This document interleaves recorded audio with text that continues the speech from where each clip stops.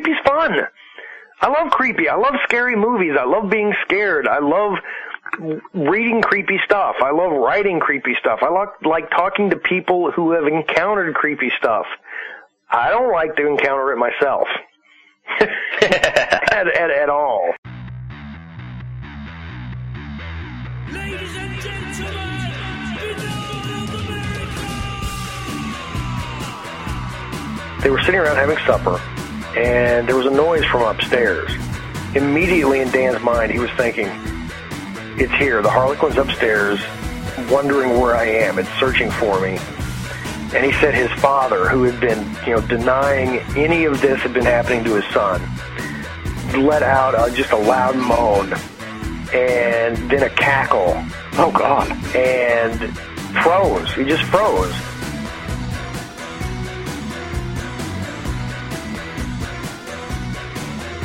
The baby's mom picked him up, and the baby was looking at this man over his mom's shoulder, and he grinned, and then the eyes just went from blue to completely black.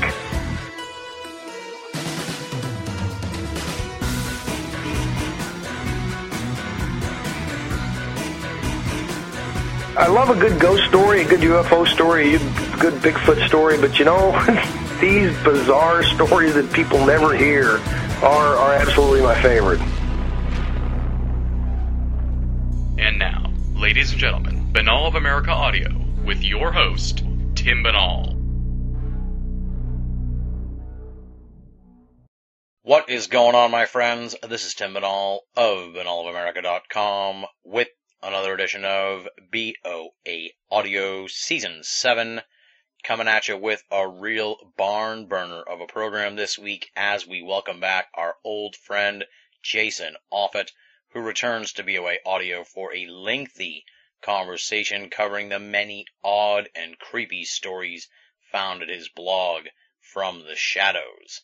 He has been chronicling the weird and unusual for years, and since I had some time in the off-season, I wanted to sit down with Jason and really go over some of the really strange stories that he has reported on at From the Shadows. So I spent about a day or so just digging into that massive archive at his blog and cherry-picking some of the weirdest stuff I could find. We cover a myriad of stories here, and it'd be damn near impossible for me to tell you all about them. Let me give you some of the highlights. We're going to hear tales of wicked priests, harlequin entities, gnome-like creatures, get an update on the black-eyed kids as well as black-eyed people. We're going to hear a story about a Fae girl. We'll discuss time travelers and get an update on his research and investigation into the infamous time traveler Madman Markham.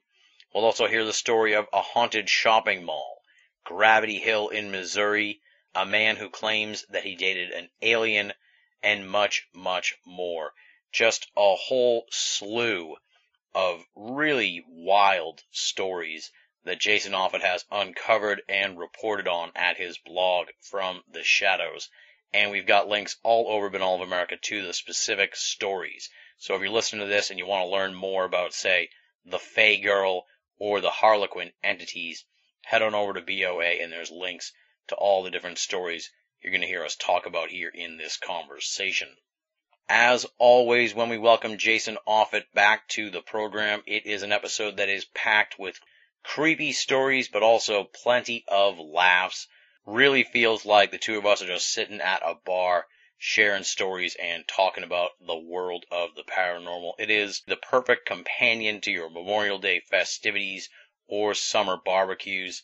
Sit around the campfire with this one, my friends, because you're going to be spooked more often than not as we welcome back our longtime friend, Jason Offutt. For those of you who are unfamiliar with Jason Offutt, allow me to provide you with a little background on him. Jason Offutt is a writer and college journalism instructor. At various times in his career, he has also been a newspaper editor, general assignment reporter, photographer, newspaper consultant, bartender, farmhand, and the mayor of a small Midwestern town. His books include Haunted Missouri, Darkness Walks from Anomalous Books, What Lurks Beyond, The Paranormal in Your Backyard, as well as the humor book On Being Dad. On that note, Jason has been named Humor Writer of the Year multiple times by the Missouri Press Association.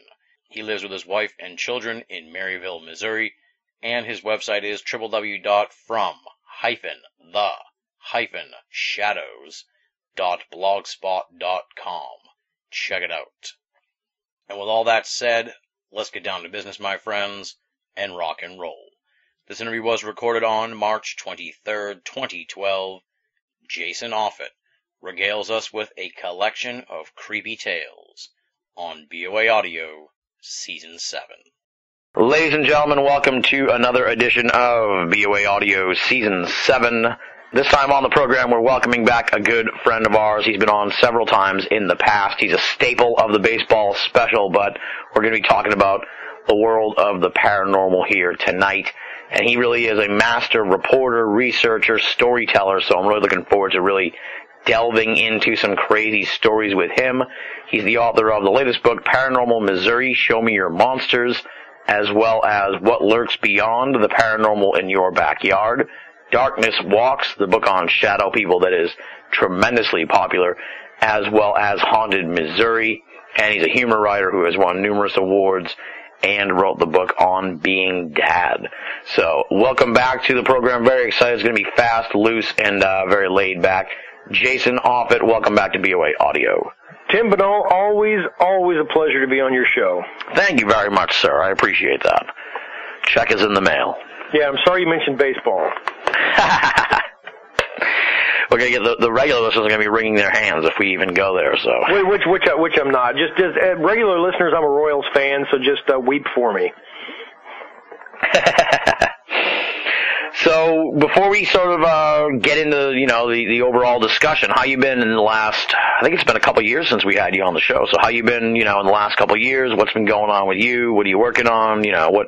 What's up in the world of Offutt? Well, I took a short break actually from writing paranormal books. I've still kept my blog From the Shadows up. I'm still seriously interested in the paranormal field, but as you mentioned, I also write humor. So for the past probably year and a half, I've been pursuing a couple of different humor books. One of them, which I've gotten some interest in from publishers. I haven't picked one yet, but I think I've mentioned this to you before at some point, is How to Kill Monsters with just stuff you got laying around the house. Yep, I remember that concept, yeah. I've got that and a travel book I've been working on. So I have kind of taken a break, but some of the things we're going to talk about tonight, I am gearing up for another book on the paranormal called Dangerous Entities. Oh, scary, dangerous entities. I like that. That sounds ominous. Which I like. I'm a big fan of the ominous. So right, anything that gets anything that gets a reaction or somebody's panties in a wad is always great. So what I thought we were going to do here for tonight's conversation was, as you mentioned, the blog From the Shadows is just chock full of amazing stories on there that you've been told by people and you've looked into and written some tremendous blog posts, articles about these various incidents, a whole litany of stuff on there. So I spent the last day or so just going through the blog, looking it over, and sort of compiling my list here of Offutt's oddities. So we could talk about some of these weird tales that you've chronicled over the years From the Shadows. Yeah, which is quite an undertaking that you took, Tim, because I mean there's like 5 years worth of stories on the blog. Yeah. Well, I'll be honest, I didn't read all of them, but I went through as many as I could, and the ones that really stood out, I was like, put that on the list here for Offutt's oddities, because... Well, I can already tell you've read more than my family has. Well, I'm like family now at this point, so I guess at this point, absolutely. Yeah. So you're that uncle who leaves the bathroom open at family dinners. Light a match. So, so we'll just dive in, I guess, on these stories. So, the one that you had mentioned to me when we were sort of corresponding back and forth and setting this whole thing up was the Wicked Priest, which is a very, talking about ominous, with a very creepy tale here. So I guess regale us with the story of the wicked priest, and, I'm sure I'll pepper you with some follow-up questions as to the makeup of this tale. Well, the weird thing and the really cool thing, and the thing that makes me, one of the things that makes me glad I don't live in San Francisco, is this priest, because after I got information and asked questions and wrote the story about this first encounter, I've had 2 more people from the same area who ride the same mass transit system around the San Francisco area who've encountered this priest entity. The first one that I talked with, this woman had to go into work on an odd day. She had to go on a Saturday, and she normally didn't go, but she took the Bay Area Rapid Transit System, they call it BART, to work. And on the way home, as she was walking out of her office building to go to catch this train, she was clicking off things in her head that she had to do. And she's worried about work, worried about getting things done. So she gets on the train. She's not really paying attention, and all of a sudden she looks up and she sees this priest, and he's staring at her. And she really doesn't think too much about it at first, but anybody staring at you really kind of creeps you out. So she started looking at the guy, and he had white, almost translucent hair, and it was pretty thin. He had a really large birthmark that covered most of the side of his face. Oh. And his eyes were almost all completely white. She did notice some blue in the iris, but it was like really, really washed out pale blue. And she realized, the guy's staring at me, and the way his eyes look, he's probably blind. Until he started talking to her. And he started telling her the things that she'd been thinking before she got on the train. Oh, God. Yeah, this, of course, freaked the hell out of her. Yeah. And so she changed trains or changed cars and got out of got off the train a little early because she didn't want to get off the train at the same stop, at her stop, and this guy follow her.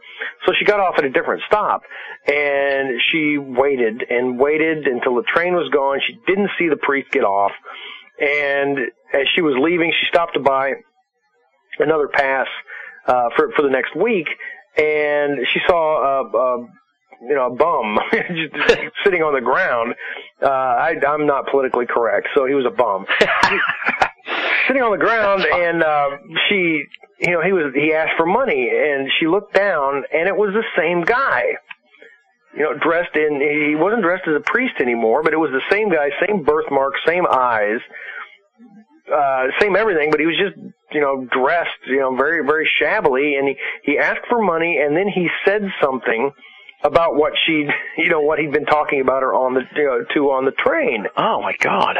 So she ran and got out of there. Yeah. And thankfully, has never seen the guy again.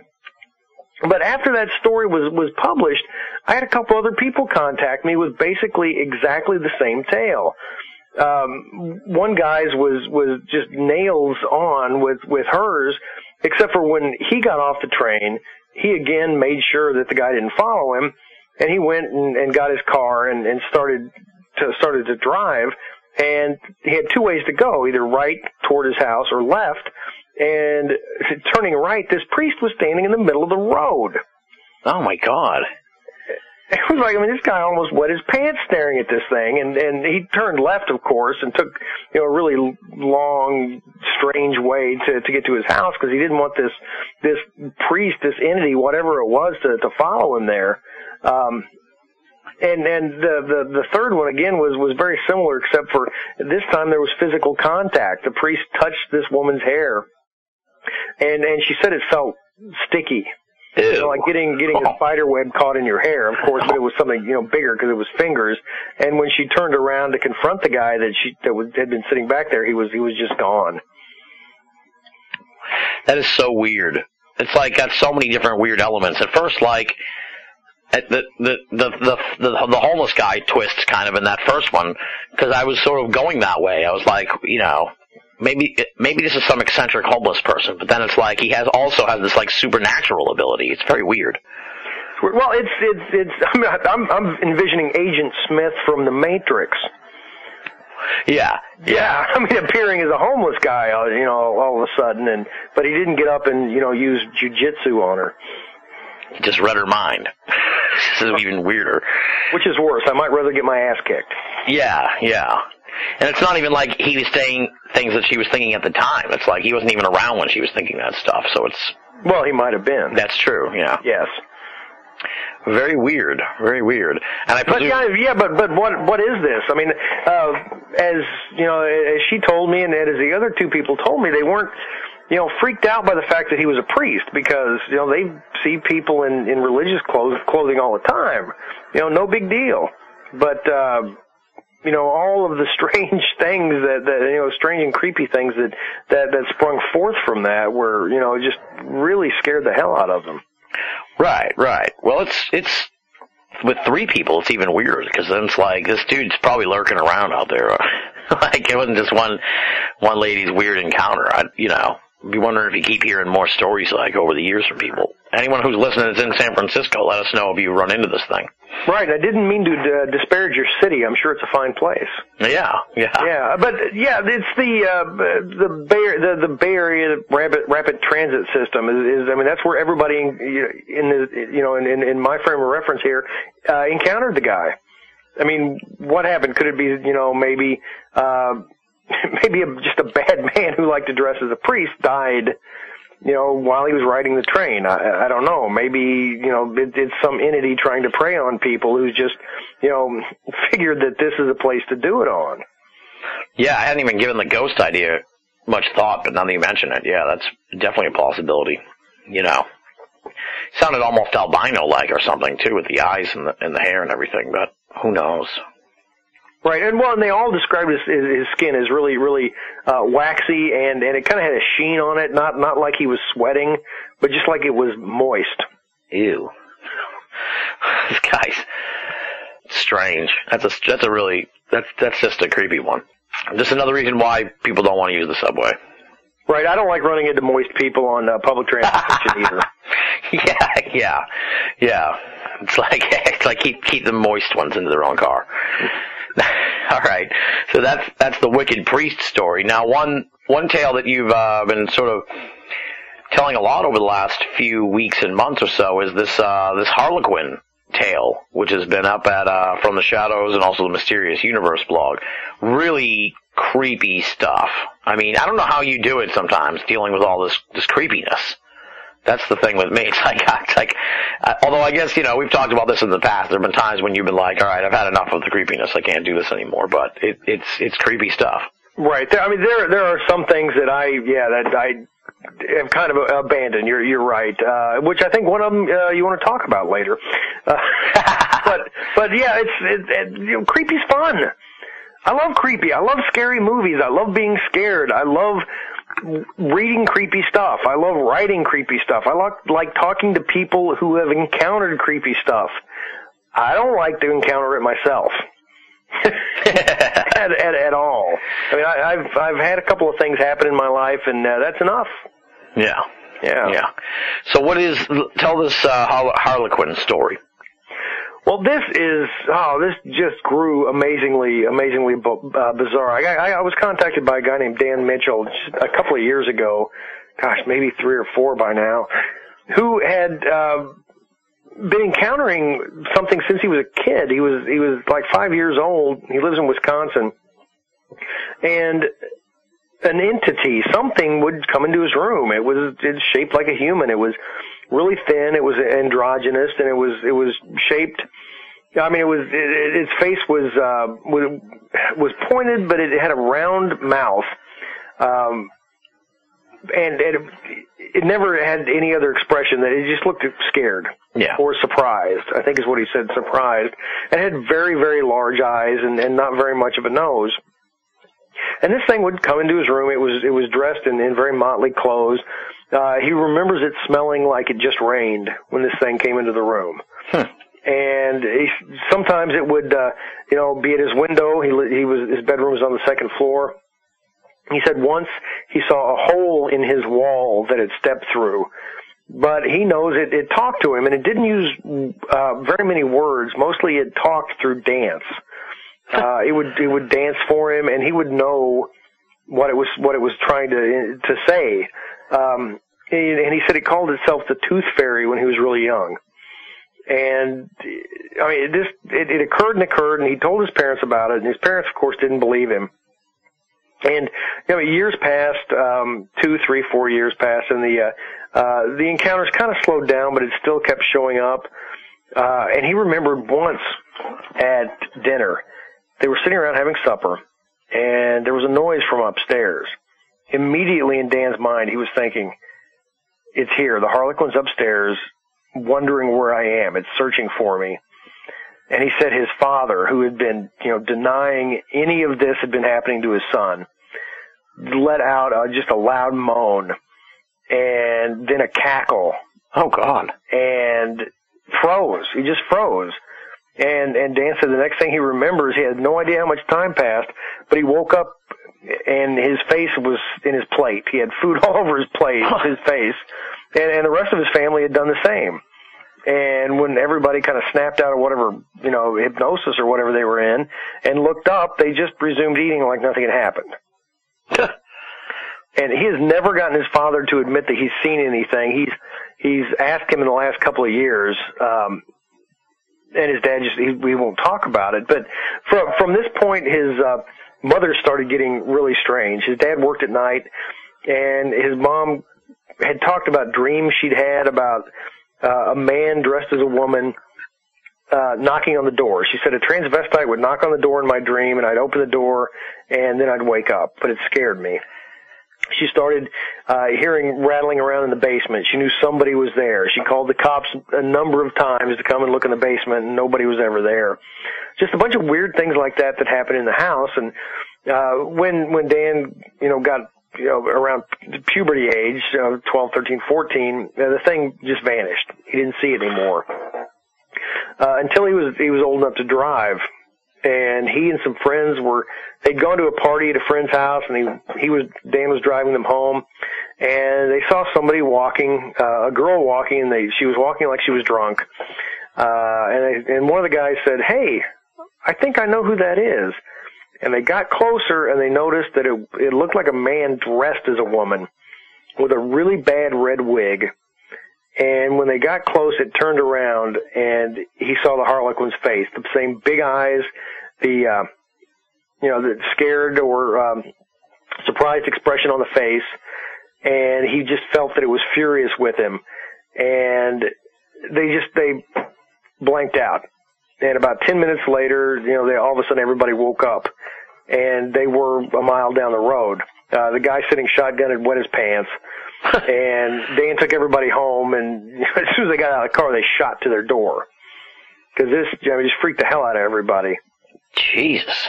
Yeah, and he kept seeing this thing, every once in a while. Years would pass, he'd never see it. Once he remembered he and his dad had rented a cabin to go fishing, and they were heading into town from just out in BFE. And on the way, in the middle of nowhere on this gravel road, they saw this person dressed kind of like a woman, but they knew it was a man really wearing a really weird blonde wig and huge sunglasses, and it was after dark. They noticed this person pushing a baby carriage up the hill, and it was a gravel road. And the dad didn't want to talk about it, but of course Dan knew exactly what this was. That's strange. It's like wayward clowns. Well, you see, I've always been freaked out by clowns. This didn't help. yeah, exactly. And other encounters were, even a little weirder. He and his wife moved away and for a year or two, and then they came back, and they were moving in the same neighborhood, in the same block where their parents lived, where Dan grew up, and they knew the neighbors that they were moving in next to. They knew them really well, and when they moved in, the neighbors were like, Dan, this is the strangest thing happened. This man dressed as a woman. We were going to watch TV. We were cooking a pizza in the oven, and this person appeared in our kitchen. And she said that, I've got a key for the house next door, but it doesn't fit. But it fit in your door. Can you help me? Wow. And they told this person to leave because, of course, it scared the hell out of them. and they watched it leave and walk away, and never saw her get into a car or anything. She just kept walking.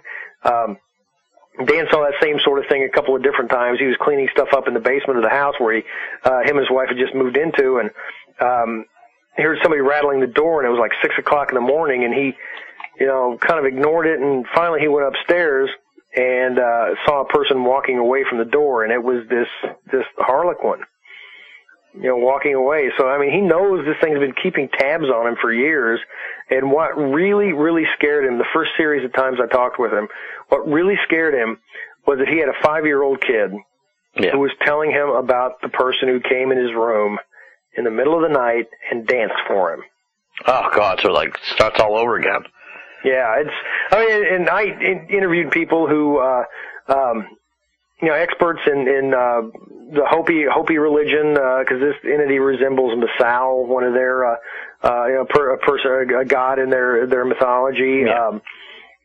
I talked with somebody who's familiar with Norse mythology, and this resembles Loki and other various types of entities, and all these things are kind of generational. If something's screwing with somebody, it's going to screw with their kids and their grandkids and their great-grandkids. Which is, I'm speculating that's why Dad didn't want to talk about it. Yeah, because maybe it had been messing with him when he was a kid, and now he's exactly. Like, oh, God. That's just so weird, because you can't even, these are the kind of things, almost like the priest thing, you can't even really put these into a box, it's some kind of, it sounds to me like some kind of elemental being of some kind, like an elf-like creature of some sort. Was it short? Was it like a little diminutive? Well, no, it wasn't tiny. I mean, it was an average size, maybe a 5'6", I'm guessing, something like that. It was just average. Wasn't really tall, wasn't really, really short. Seems like also that it I wouldn't say embraces, but there's like an absurdity level to it, too. Like I said, it sounded like it was wayward clowns, like pushing a baby carriage on a gravel road. It's like the kind of foolish crap you expect from clowns to be doing. Well, yeah, or foolish crap, or maybe, you mentioned elemental, maybe some different type of entity that's trying to fit in, trying not to be noticed, trying to mimic different things that it's seeing to try and fit in, but, since it doesn't know how humans think, how humans really act, it's getting a lot of things wrong. Right, like a reverse Man in Black. Right. Well, and this thing is not just with Dan Mitchell. Since Dan Mitchell's story came out, I spoke with, I can't remember his name. He's a councilman in England. He described seeing the same sort of entity, and I contacted him, and he's convinced that it was an extraterrestrial. I talked with a woman in Nebraska who saw an entity just like this, and a couple of women who were in Lawrence, Kansas a few years ago and encountered something exactly like this in the middle of the day that disappeared on an empty street when they turned their back and then turned back to look at it. I mean, and the thing was just gone.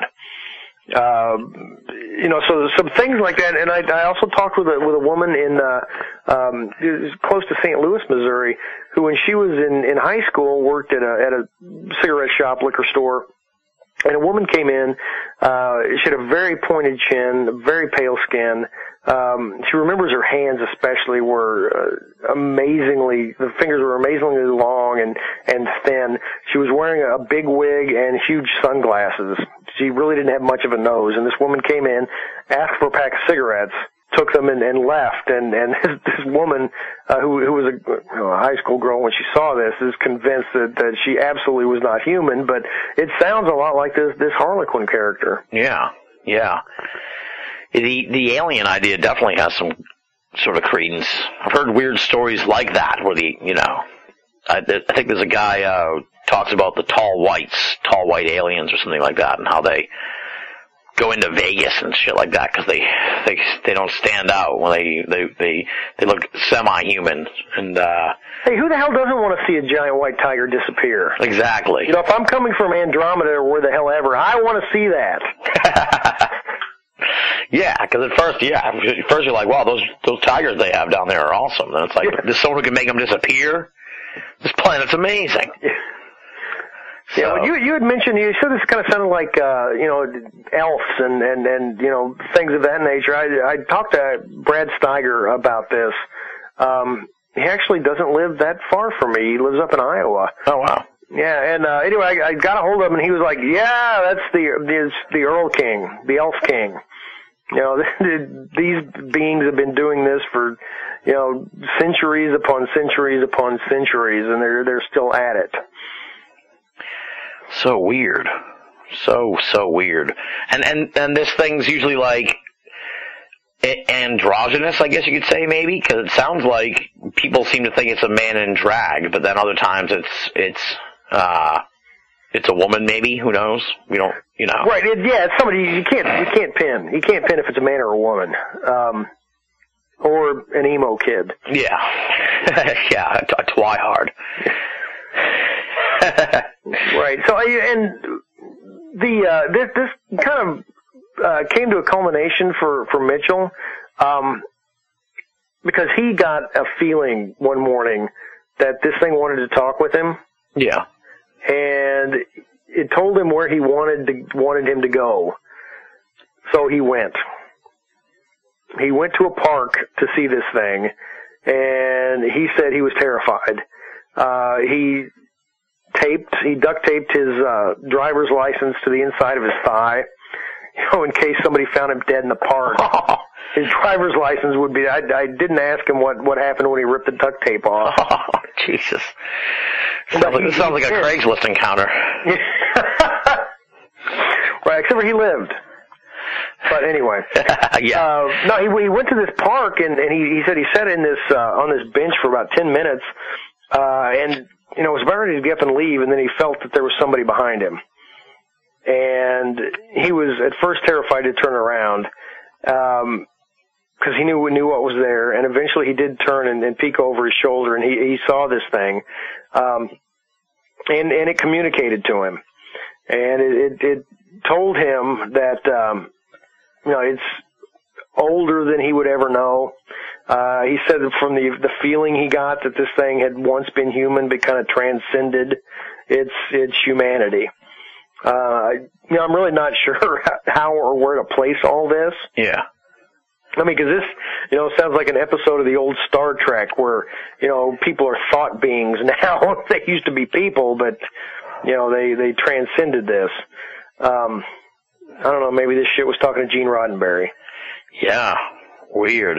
Very weird stuff. Yeah. See, I had never even really heard these tales till you started talking about them recently, so kudos to you for bringing them out there, Well, yeah, I love a good ghost story, a good UFO story, a good Bigfoot story, but these bizarre stories that people never hear are absolutely my favorite.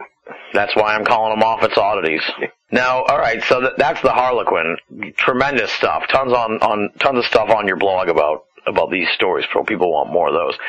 Now, as I noted, Darkness Walks was one of your big breakout books that everybody's still talking about. Everybody still loves that book. It's from Anomalous Books. How about just an update on the Shadow People research? Anything new going on there as far as, stories you've heard about the Shadow People? Are they doing anything different or new or weird, Shadow Kids or anything strange like that going on?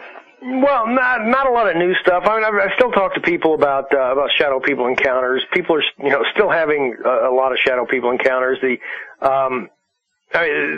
only, you mentioned kid, the only Shadow Kid story I've ever had, I got recently, and this woman was really defending her shadow person because she's got said she has a Shadow Kid who stays in her house and plays with the cats.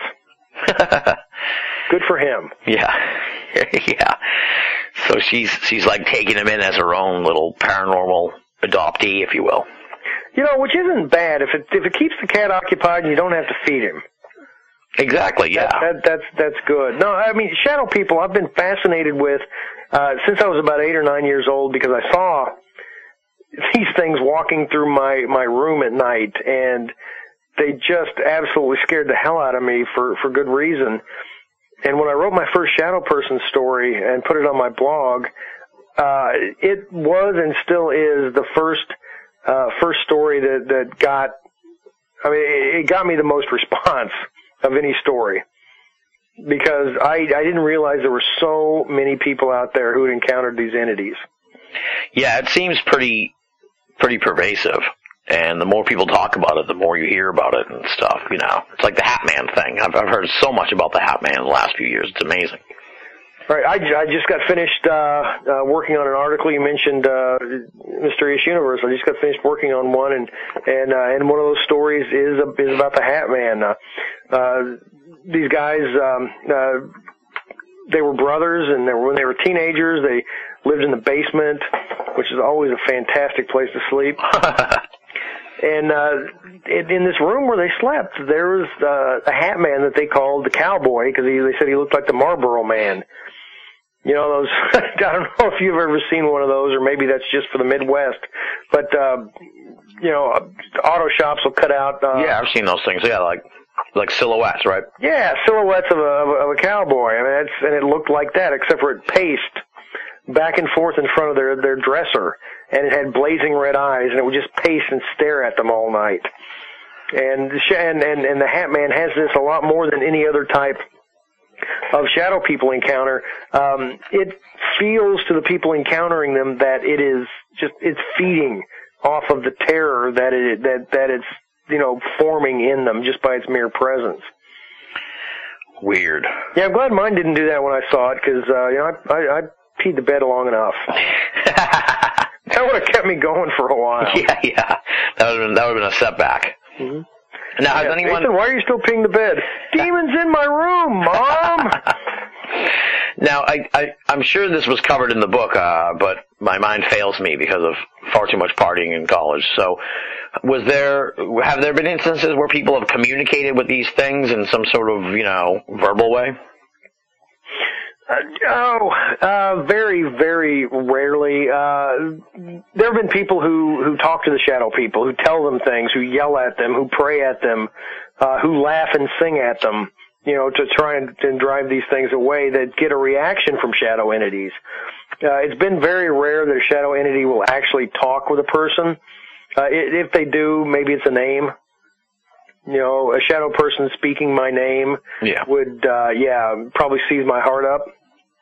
Yeah, that'd be pretty freaky. Yeah, there was one guy I talked with. His name is Mick. I can't recall his last name. He lives in Toronto, who encountered a shadow person dressed in a monk's cowl when he was about 18 years old. And the thing pinned him down and told him it was going to kill him. Oh, God.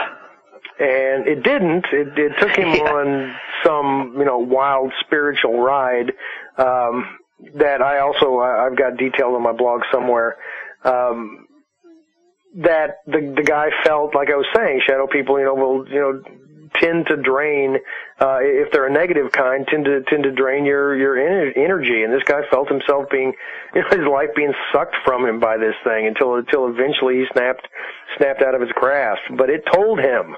What could be scarier than that? Something blacker than night.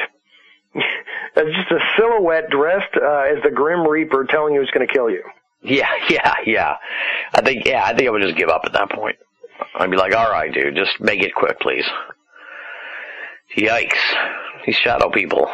There's some spooky creatures. Well, on the note of spooky creatures here, and you talked about how you kind of, seems like maybe you've walked away from the black-eyed kids. What's the latest on those little buggers? Well, I keep getting reports on them. For listeners who aren't really up on the whole black-eyed kids entity, they're generally between 6 and 7 years old, and anywhere from that age to early 20s. Most they're usually teens, 13, 14, 15, 16, but they can be younger or a little bit older, and they tend to approach people in some personal space. Either they'll knock on the door of your house, they will tap on the window of your car as you're sitting there in a parking lot, or they will approach you on the street and ask you to come someplace. When they go to a car, they might ask you to, will you drive me to my house? I really need to get some money. Will you drive me here? Will you just let me in? Take me someplace. When there's a house, they'll knock on the window or knock on the door and say, I've got to use your phone. I got to call your mom. Sometimes it gets to the point to where the kids are saying, somebody's chasing me. You've got to help me. You've got to let me in your house. Oof. Okay, so they're very demanding. They're very well spoken.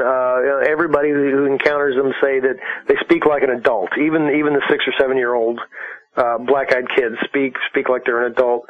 And the people always feel, sort of, in some sort of hypnosis, like they feel like, yeah, I want to help this kid. But for some other reason they're scared, and then they, notice some things about the kids. They're usually, either, dressed in hoodies if they're in their teens, or they're dressed like 20 years out of date. And they're usually dirty, have bad breath, greasy hair. And they're taking all that stuff in, then they notice the eyes. And the eyes are completely black. There's no whites, no irises. It's just black. Looking into voids, looking at a rat. Anybody out there who's got kids and you've ever had those little people dolls, those things freak me out because they're all black-eyed kids. Anyway, and that usually, when somebody notices the eyes, that's it. End of story, boom, slam the door, get the hell off my property, I never want to see you again. But they're all that, similar type of encounter. Now, I also noticed in the blog there are some tales of black-eyed people. Are these essentially kind of the same thing, or are these more... It seemed like these were kind of weird encounters just with strange people at random in various places, almost like that priest story, but with a black-eyed person. Well, right, yeah, these are, like I said, most of the stories of black-eyed, the black-eyed entities are kids. The kids can even, I even talked with a guy who had a nephew that he was sure was, it was some demonic little entity because, it would, even as, really smart as a toddler would try and turn bookshelves over on babies. Oh God. And, trip people downstairs and crap like that. And he said that one time the baby's mom picked him up, after, it tried to do something like this and the baby was looking at this man over his mom's shoulder, and he grinned, and then the eyes just went from blue to completely black. Ew. So, it's not, it can go from even that young, but what you're talking about is a little bit older. Yeah, a good example is a case out of Australia. I talked to the nurse from Brisbane, who a new woman from Sydney had just moved to town and was working at the hospital where she worked, and something just felt wrong about this woman. And but one day they were on shift together, and she had to find this woman. She couldn't find her. She went to the nurse's station, and they're like, "Well, I think she's down past the cafeteria." So she kept asking people she saw on the way, where Julia, I don't remember what her name was, I'm just going to call her Julia, where Julia was, and they pointed back finally to a bathroom that's way back in the back of the hospital. And this woman walks back to this bathroom, and she sees this other nurse who creeps her out standing in the middle of the bathroom.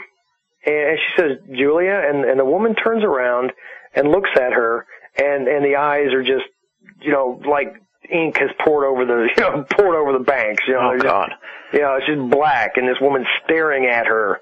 And the woman starts to smile, and the nurse I was talking to just got the heck out of there and took the next week off.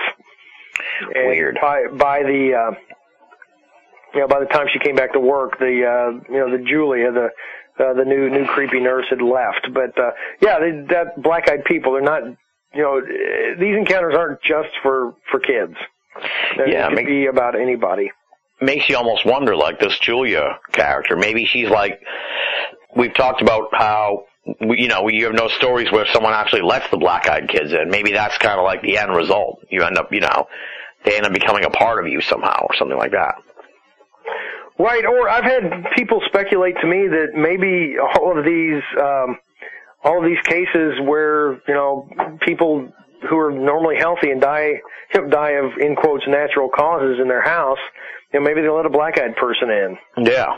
Yeah, and I was so into black-eyed kids a couple of years ago. I was planning on writing a book about it. I remember when Mac Tonys died, because I'd known Mac for a couple of years. I'd interviewed him a number of times, had coffee with him, and that's the first thing that crossed my head.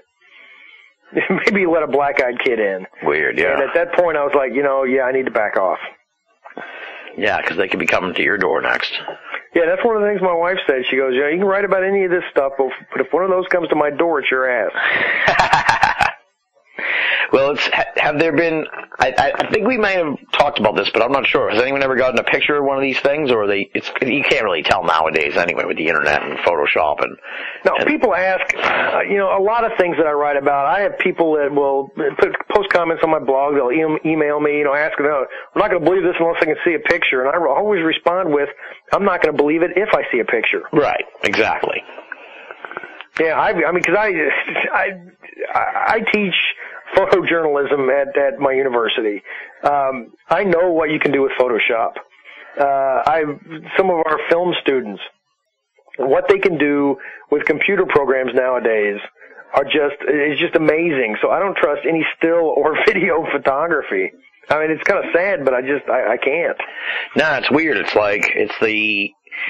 was talking about this with somebody in a previous interview here for season 7. It's like this weird sort of modern paradoxical problem of the paranormal, where it's like what once was such a great piece of evidence for us, being the photograph, now has been rendered impotent, essentially. Exactly. I think just recently Nick Pope said that he saw some photograph that was, it was proof. He knew that was an extraterrestrial craft, and then the British Ministry of Defense destroyed it. Well, and this was, a couple of decades ago. Well, yeah, sure, at that point, that's believable, but yeah, today, I mean, any credibility whatsoever is destroyed. Yeah. Just like any Bigfoot picture you see, just discount it. Exactly, yeah. Somehow even the Bigfoot pictures still remain terrible. It's like, no one can come up with a good one. Is, even the ones that are really great, you can't, I mean, they're like the one recently that there was a hunter's camera, it took a picture, a trail cam took a picture of the back of a Bigfoot.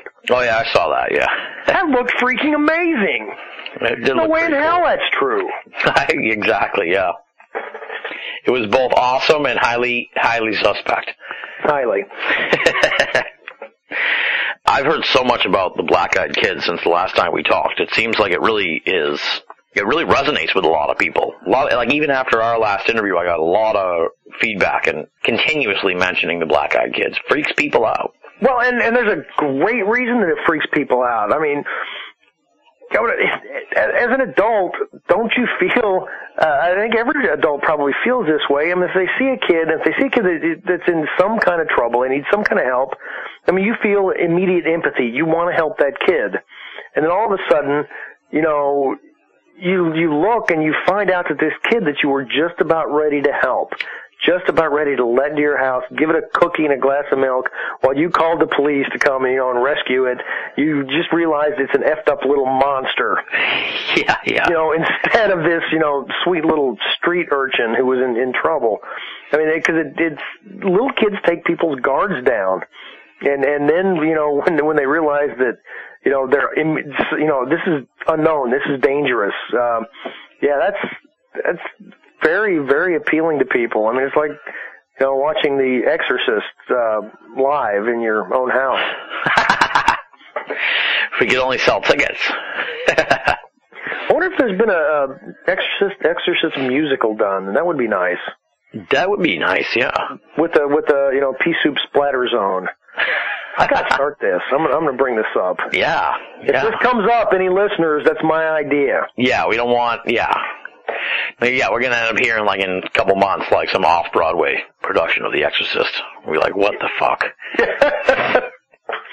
Let's find that guy. You heard it from our show.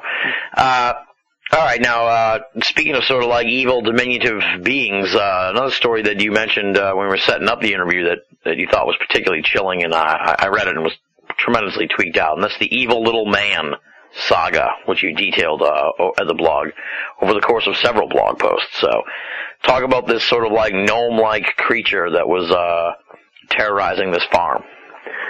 Yeah, this story. Well, and this goes to a story that I don't ever tell people because I was massively sleep deprived when this happened. When I was 17 years old, I actually worked at Royal Stadium as a food vendor, and I was driving home one night. It was really late, and I was staying at my grandma's that night for some reason. And when I parked my truck, and I got out, I looked across the street, and the neighbor across the street had garden gnomes sitting underneath a bush, and they kind of caught my eye because they were moving. The arms and legs were moving, and I'm like, yeah, I need to go to bed. But and I know that's sleep deprivation, but those type of garden gnomes with the little pointed hats, little red pointed hats, and a little green or gold jacket, are based on things from Europe. The Tomtar, I think is their name, is a gnome entity from Sweden. I interviewed a guy whose grandma was from Sweden and would regale him with stories about the bad things these little Tomtars did around the house. If you didn't lay out, food for them. But anyway, the story is based in California, by the Tule River. It's Tule, I believe. This woman and her kids moved into this farmhouse, and there were a number of houses on the property and a shed that was really close to the house, and a river went through the property. And they would like to go down to the river, and the dogs would splash around, and the kids would throw sticks in, and whenever they walked back to the house, walking by this shed really creeped them out, and the dogs would always bark at the shed. Well, they would notice later that things that they had brought, animals they brought, some ducks, chickens, and cats, they all disappeared. Had no idea what happened to them. And then one night, it was an early evening, the mom came home, her and her son, who was about 7 at the time, got out of the car, and the mom was about ready to grab her bag of groceries, and she heard a cackle. And she looks over, and by this shed is one of these garden gnome-looking guys, between 2 and 3 feet tall, pointed red hat, gold shirt, brown pants, pointed needle-like teeth, in a mouth that she said covered the entire, across the entire face, and it was staring at her, laughing. And she just, screw the groceries, she grabbed her kid, ran in the house. Yeah. And this thing, let out a bellow, and she knew it was following her, but she didn't turn around to look. But she got into the house, slammed the door. Her daughters were in there, like, what's going on? And she said, just get down. Well, the first story of the house was, up a porch. So it was, the windows in the kitchen were like 10 feet off the ground. And she said she could see this red pointed hat sticking up in the window. Which absolutely terrified her. And she'd hear it just chattering outside. She had no idea what it was saying. Eventually it went away. She went outside, got the groceries, and they moved out of the house very, very soon afterward. This story is scary enough.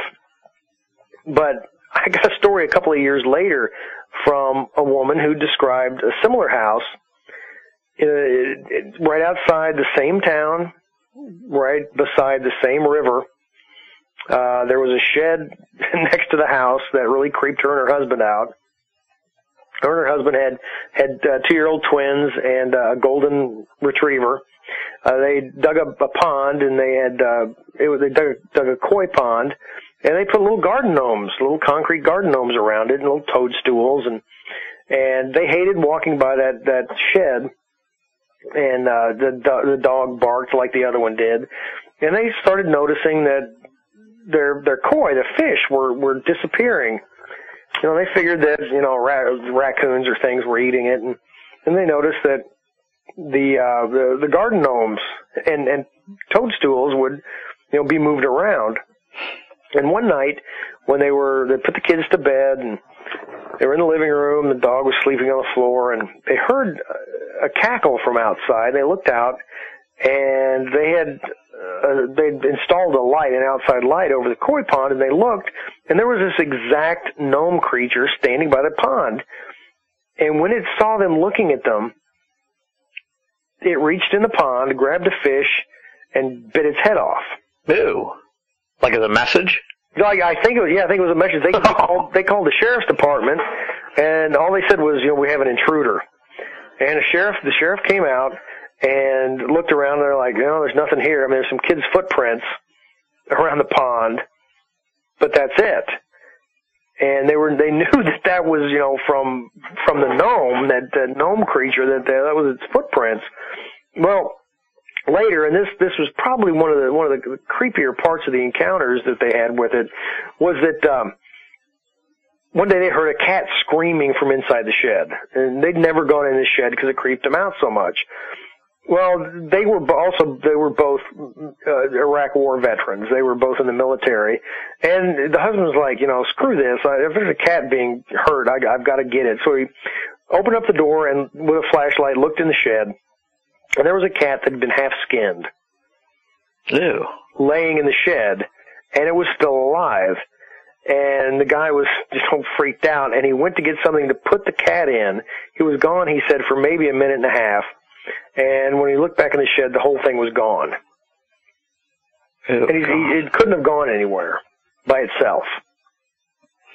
Jesus. See, these stories that make me think that there are these sort of creatures, living amongst us in a way.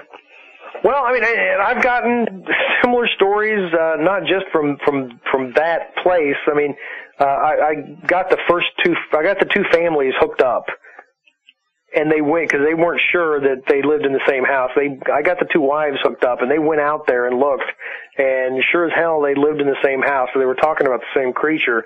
But I've gotten similar stories out of Liberty, Missouri, out of Albany, New York.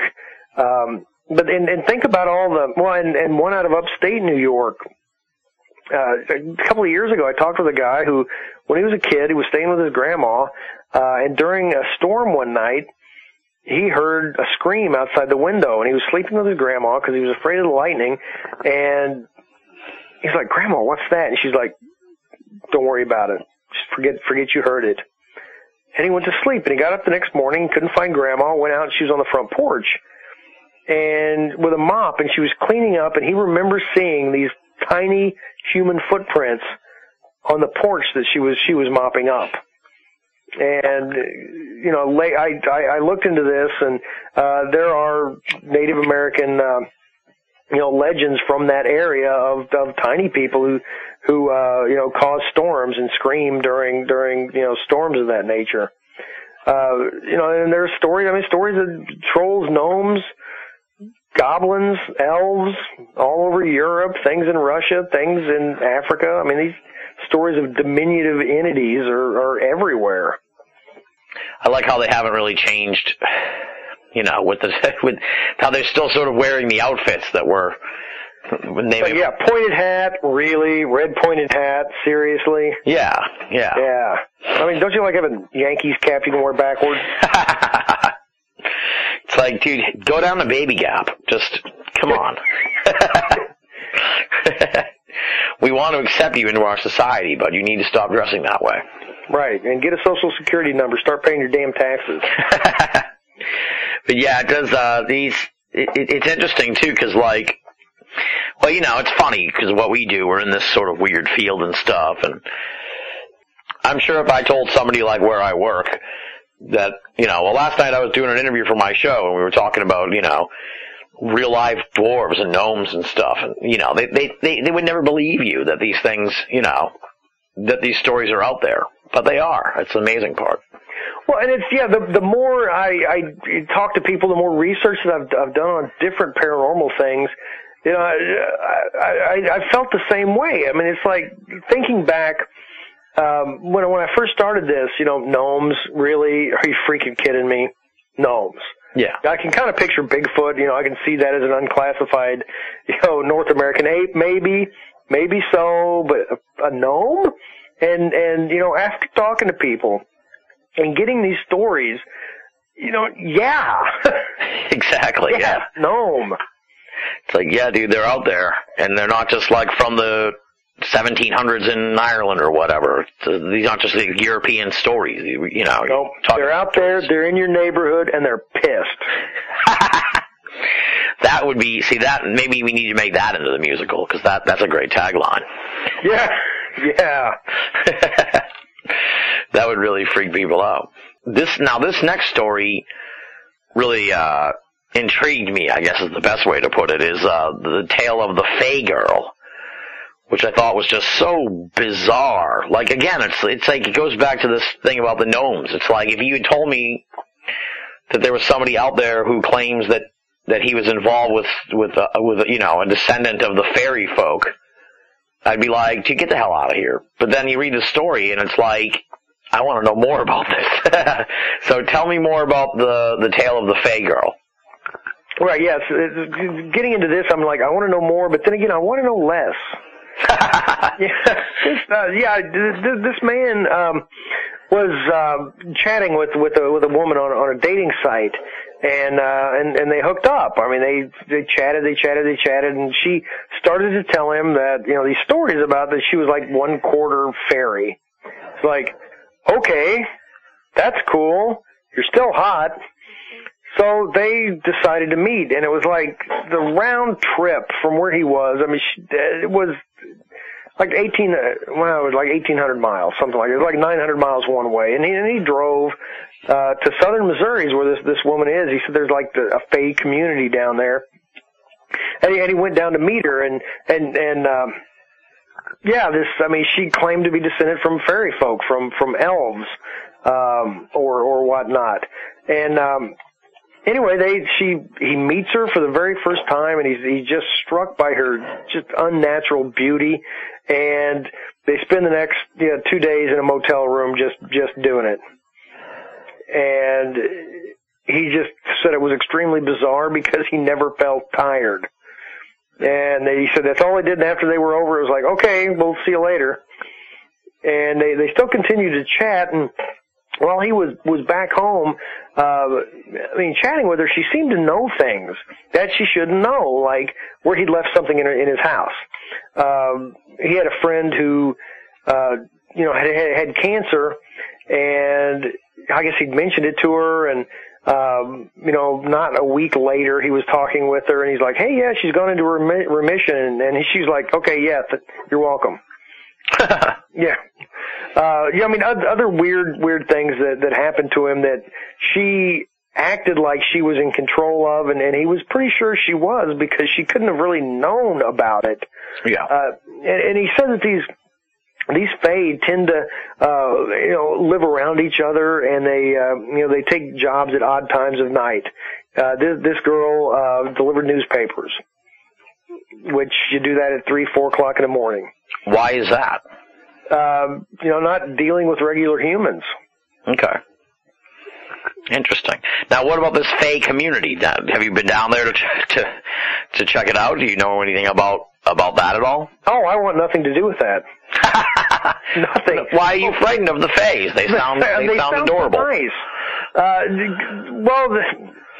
Because you were mentioning elementals, right. and the Fae have things in common with the elementals is that they don't really, at least according to people who claim to be in air quotes here in the know.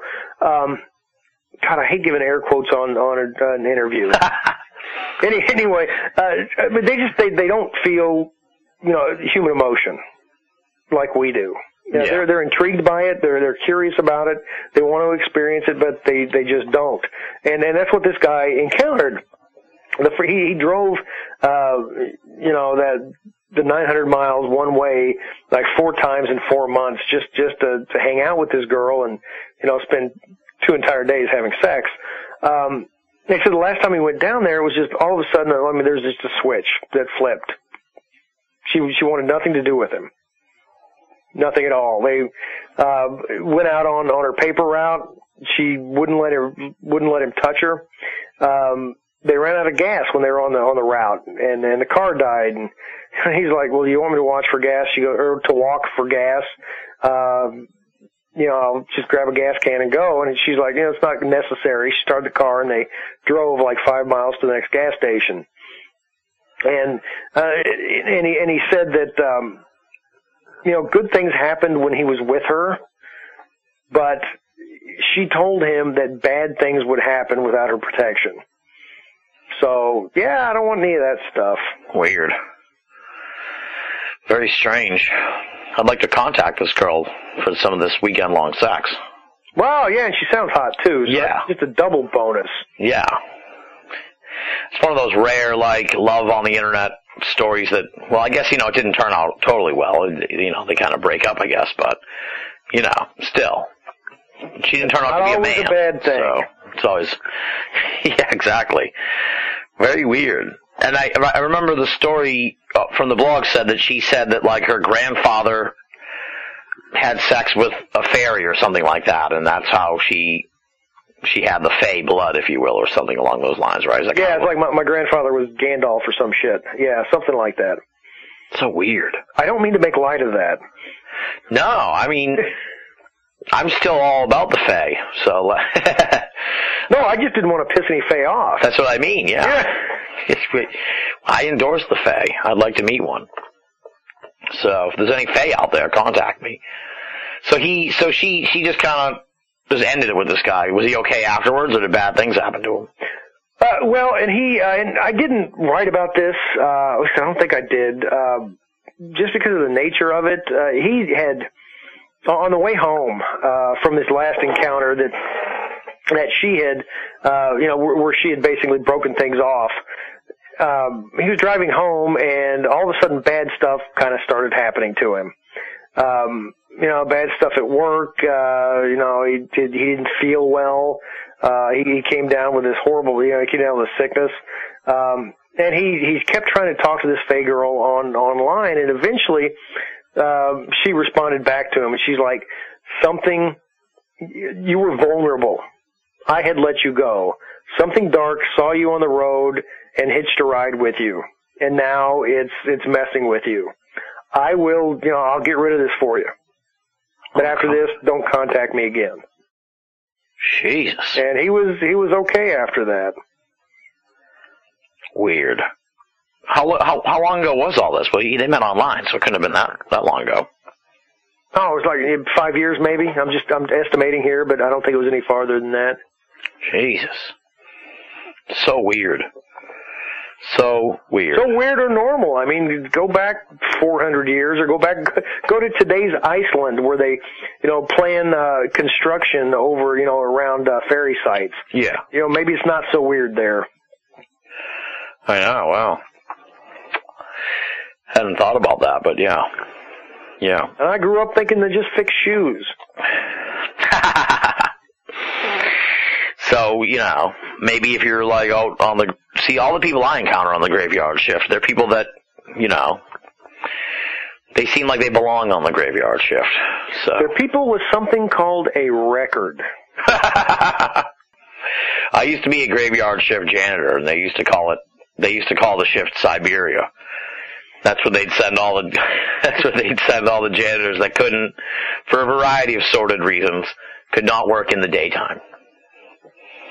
So it was like they would ship you because you can't fuck with the union, of course. So they would ship you off to Siberia, which is the overnight shift. So right, can you work in the day? No, wait a second. Your skin burst into flames. So yeah. Yeah, like one guy had a tattoo of a naked woman on his forearm, and they're like, around the children, that doesn't work. At Pierce Elementary School, I think maybe we should keep the naked woman covered up. Yeah. Put him on the Siberia shift. All right, so that's the tale of the Fey girl. Now, this next story actually has a banal connection. I don't know if you know this or not, but it's the time traveling tourist story. I did not know this had a banal connection. At the end, in the update part, you say that. Well, I'll just tell the banal connection part, and then you can. I'm the one that posted it on the Coast to Coast website.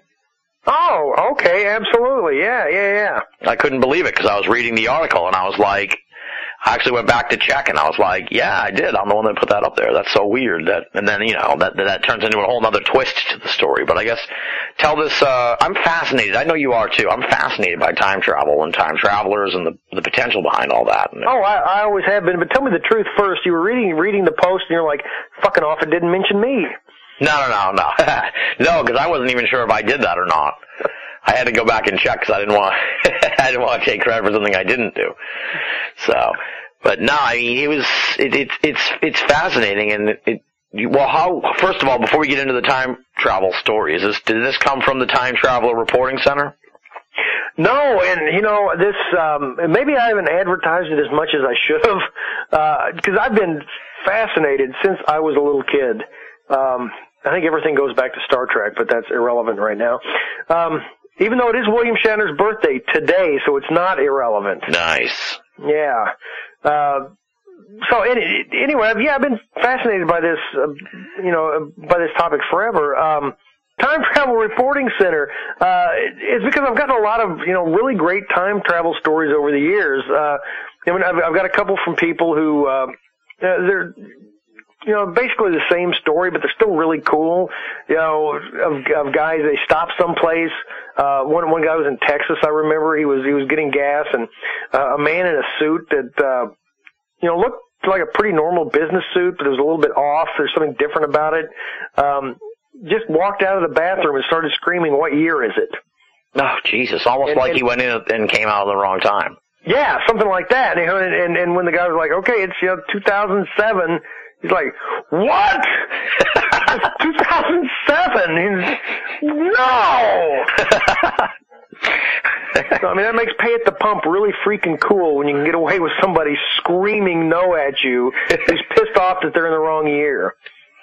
But I got stuff like this. I also talked with a guy who was working at a really old winery in Oregon, and he had to go in the basement to get something.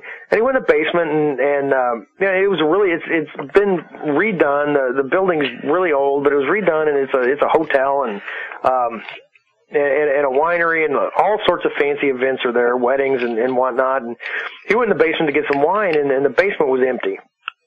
And there was water dripping from the ceiling, and there was wood rot everywhere, and he just was freaking out because he went from room to room that he'd already been in before, where the wine was. He knew there was wine, and he knew there wasn't water dripping from places, and he knew the wood was fresh. And it was just he was freaking out, and he walked back up the stairs that were creaky stairs. And walked back up into the hotel, and he was fine, and he grabbed somebody, and he went back downstairs, and downstairs as he had remembered it before.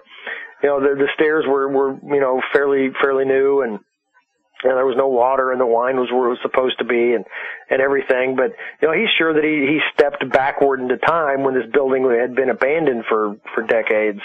But I mean, I'm fascinated by those stories. I keep getting them, and I'm like, I want to have a place where people who have encountered their own personal time slip, or have encountered somebody like the big man in the weird suit screaming, "What year is it?"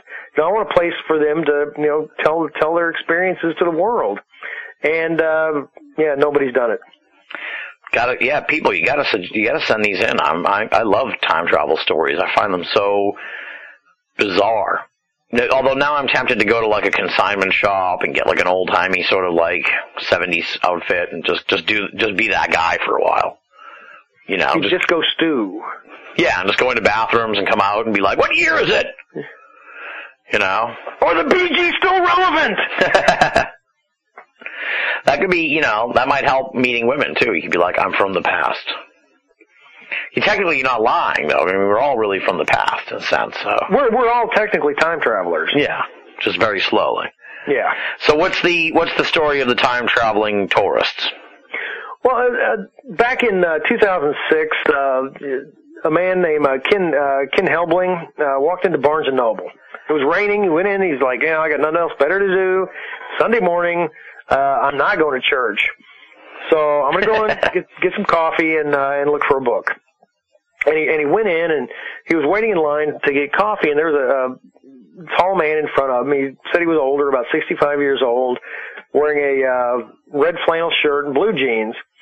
And when it was his turn for coffee, the guy said, well, I don't have a discount card, but can I use my sister's?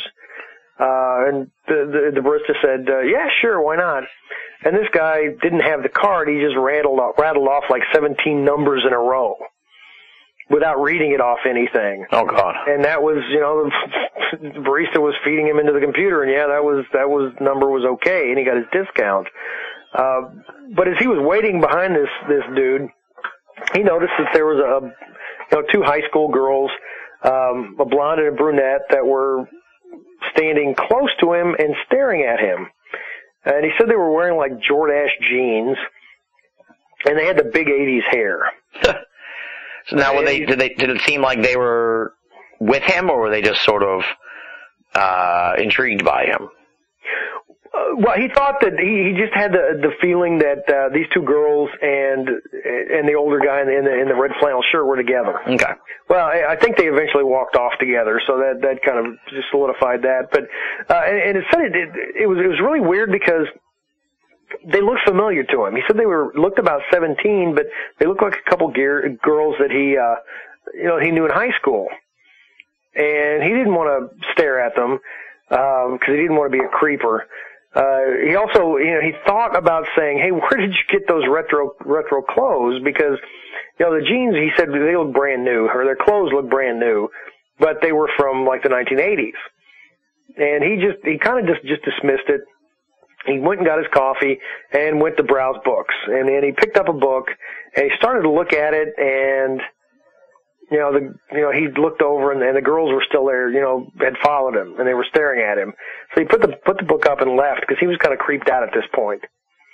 And so the next week he went and did the same thing. And next Sunday, same time of day, he, went back to Barnes & Noble. And when he walked into the coffee area, the same guy, dressed in the same red flannel shirt and blue jeans, was standing there ordering a coffee, spouting the same, insanely long number off the top of his head to get a discount on the coffee. And the two girls were there too, but they were wearing the same clothes and they had the same big hair, and they were standing there, drinking coffee, staring at him. And when he went back to find the book he'd looked at the week before, he wandered around, didn't see them, and he stood there looking at the book. And when he turned around, the two girls were sitting on the floor looking at him. And when they saw him looking at them, they put their books over their face and like, oh crap, he's seen us, let's hide our eyes. And he's like, wow, screw this. I'm going to buy my book and just go home. And when he got home, he started reading the book. And at some point in the book, some of the people in the book became tourists who were traveling in time to tour different eras, and he was like, damn. Yeah. I think this just happened to me. That's so weird, because it's like, you wonder, they weren't like, well, they couldn't have been people he knew in high school, because they would have to have time traveled from when he was in high school, and that seems unlikely. So. Right, he said, they did, they look, he said the one was blonde, one was brunette. He said the blonde one looked exactly like the girl that he knew in high school. Weird. The brunette looked nearly the same, but she was a lot taller. And he thought maybe initially when he first saw them that, hey, maybe this is Alicia and Amy's daughters. And now he's like, maybe it's their granddaughters or their great-granddaughters. Yeah. Yeah, that's true. Yeah, I didn't think of that. Yeah. Yeah, now let's get to the banal part of the story. I play such a minimal role in that. I never should have mentioned that. Well, no, because it's pretty cool. He had this Helbing got a hold of me later. Much later. The story was on the Coast to Coast website. A link was, and he called his brother who lives in Connecticut to say, hey, I just had a story about me has been on the Coast to Coast website. And the guy's like, his brother's like, yeah, I know. You contacted me, like a month ago telling me about it. And he said, how did I contact you? His brother said, well, you sent me an email. And this guy knows that he hadn't sent his brother an email in like a year. And he hadn't called him for about a month. But his brother told him everything that was in the story. And he was kind of freaking out, and his brother is works in the computer industry, and went back and looked at everything he could, and he's like, yeah, I didn't get an email from you. I have a link to the story before it was published in my browser history, but yeah, there's nothing that tells me that you sent it to me. So if you hadn't done that, Tim, I wouldn't have had that. I added another element to the story. Yeah, so you posted the story 2 weeks before it actually was on my blog. Maybe I have some kind of time connection. It sounds more like this guy has some kind of weird time, like he gets unstuck in time somehow. But who knows? I don't know. If I'm getting stuck in time, it's not going to be the 80s. Only if you can gamble like Biff Tannen or whatever his name is from the Back to the Future movies. Yeah, Biff Tannen, nice pulling that out. Yeah. Pulling out the Back to the Future 2 reference. That never gets referenced. If I just one day wake up and there's like a giant Offutt, sports complex that you've, restaurant, casino that you've designed over there, although you become unstuck in time. Yeah, and, you can come have free beer. Awesome. So, yeah, it's all good. Nice. Yeah. So what do you make of these time travel stories? Makes you wonder, that maybe there are these time travelers running around sometimes. Yeah, I don't know. I mean, because one of the benefits of teaching at a university is that I get to hang out with physicists. I get to go, we can have dinner, sit at a bar, have a beer, next to physicists and farmers at the next table. So, I mean, it's just, we talk about time travel and physicists, one of the reasons they become physicists is because, hey, time travel's awesome. And, I've talked about, the reality of time travel and the fact that, yeah, theories are out there that it can actually happen. Supposedly we can't do it yet, but, I mean, there's so many stories that I've encountered about, things that are time travel related that, I think there's got to be something, Tim. Yeah.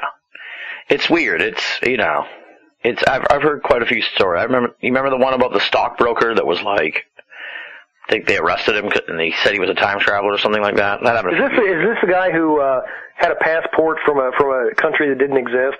No, I've never heard that one before. Weird. Oh yeah, this is a guy who when was he? He flown into Japan and he was really freaked out because he gave his passport that everything was in order and he'd been to Japan before because it was stamped in, but he was from a country that nobody ever heard of. And, he was, questioned and detained for a while and, they eventually, let him go under surveillance and he, disappeared from his hotel room. Weird. Yeah, this is something I read in the last year. So strange. Well, there's two different types of time stories. It's the time slip story and then the time, time travelers. It's I don't know if time travel fascinates me and frightens me in the sense of the fear of getting stuck somehow. Do you know what I mean? Well, I don't know, getting stuck somewhere. Stuck sometime. It's I have no idea because people when they think of time travel about how cool it would be have absolutely no idea the reality of what it would be like to be in a different time. Right. If you go back in time past the 1904 Pure Food and Drug Act, might have been 1906, you wouldn't be able to eat because you'd be throwing up the whole time. I mean, you're going to be going back into times when their food was. I mean, your system is not designed anymore. We've been. We are not tough. We're not tough individuals. We can't eat, spoiled meat and still survive. I mean, right. Without vomiting our guts up. Right. And it's even now you look at how technologically pampered we are. Can you imagine, even just time traveling back to the 70s or something? Well, I could because I live there. Farrah Fawcett was awesome. So you actually long to travel back to the 70s? Oh, no, I'd rather go to the future. That would be good. It would be interesting to see. Like I said, though, I mean, the story about the guy coming out of the bathroom. It's did he ever go back to where he came from? Or is he the guy that's always hanging around in the gas station bathrooms? Yeah, there's always one. Yeah. Yeah. It's like I'm trying to get back to 1950. You can tell. Sure. You can tell the time travelers in gas station bathrooms. They're the ones who are not dragging a key connected to a muffler or a big block of wood. Yeah.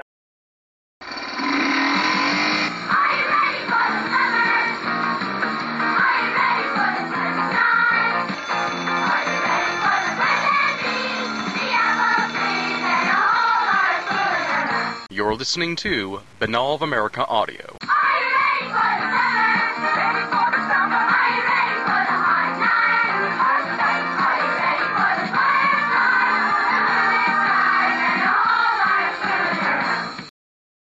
I don't know if have I ever told you my, I don't know if it's a time slip, time travel, missing time. Have I ever told you my time story? No, I don't think I've heard your time story. Okay, I was driving home from work, at the newspaper when I used to work in the industry, and on Saturday nights I had the late shift, and I'd drive home, like 1 o'clock in the morning, and I lived like 50 miles away from Kansas City, so it was wow. a heck of a drive, but I was driving home, and I got to this spot that said there was a road sign that said the name of my hometown, 5 miles.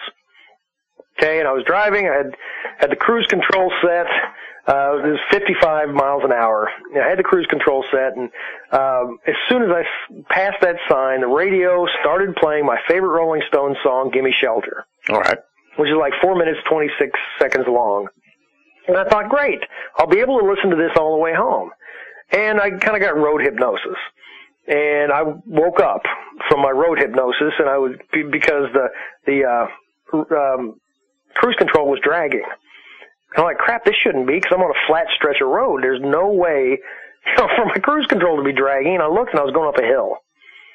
Oh, weird. And it was really foggy. And I kicked off the cruise control, and I just drove, and I went up and down 2 more hills until I saw a light through the fog, and I pulled in, and it was Jehovah's Witness Church on a gravel road. Well, I pulled in there and turned around, and seeing the Jehovah's Witness Church, I knew exactly where I was. I was 5 miles past my hometown. Huh. So I'd driven 10 miles, and as I sit there, I realized, I was thinking, what the hell happened to me? And I realized, hey, Gimme Shelter's still on. And it was on for another minute and a half. Weird. So somehow, I went, 10 miles, not knowing it, in, like 3 minutes. That's odd. That is weird. The fog has something to do with it, I think. Maybe so. I have no idea. I can't claim to know anything that happened, or if anything paranormal happened, or I have no idea. I'm not laying claim to knowing anything that happened. I'm just saying I have no idea what it was. It's a lot of these stories seem to happen involving driving. I'm sure you've heard these kind of stories. I wouldn't call them like kind of like, for lack of a better term, like phantom rest stop type things. Where people will pull in and eat at a little diner and it'll seem kind of weird, and then the next time they're driving, it won't be there anymore, kind of stuff. Yeah, I've heard stories like that. But yeah, driving, a lot of weird stuff happens. Well, Betty and Barney Hill were driving. Exactly. Now I know that. For What Lurks Beyond, you looked into the Madman Markham story. Any update on that? Have we heard from him since the book came out? Yeah, it was really, I just really felt great doing this. And I'll have to thank my readers at From the Shadows, because somebody said, hey, I know how to get a hold of him. And I got a hold of Mike Markham. And found out what has happened to him, ever since he disappeared. Because he disappeared. The last time he was on Art Bell was like 1998. And after that, nobody heard from him. Which was in my book, I talked with friends of his in St. Joseph, and they're like, no, he just disappeared. No goodbye, no Christmas card the next year, nothing. He was just gone.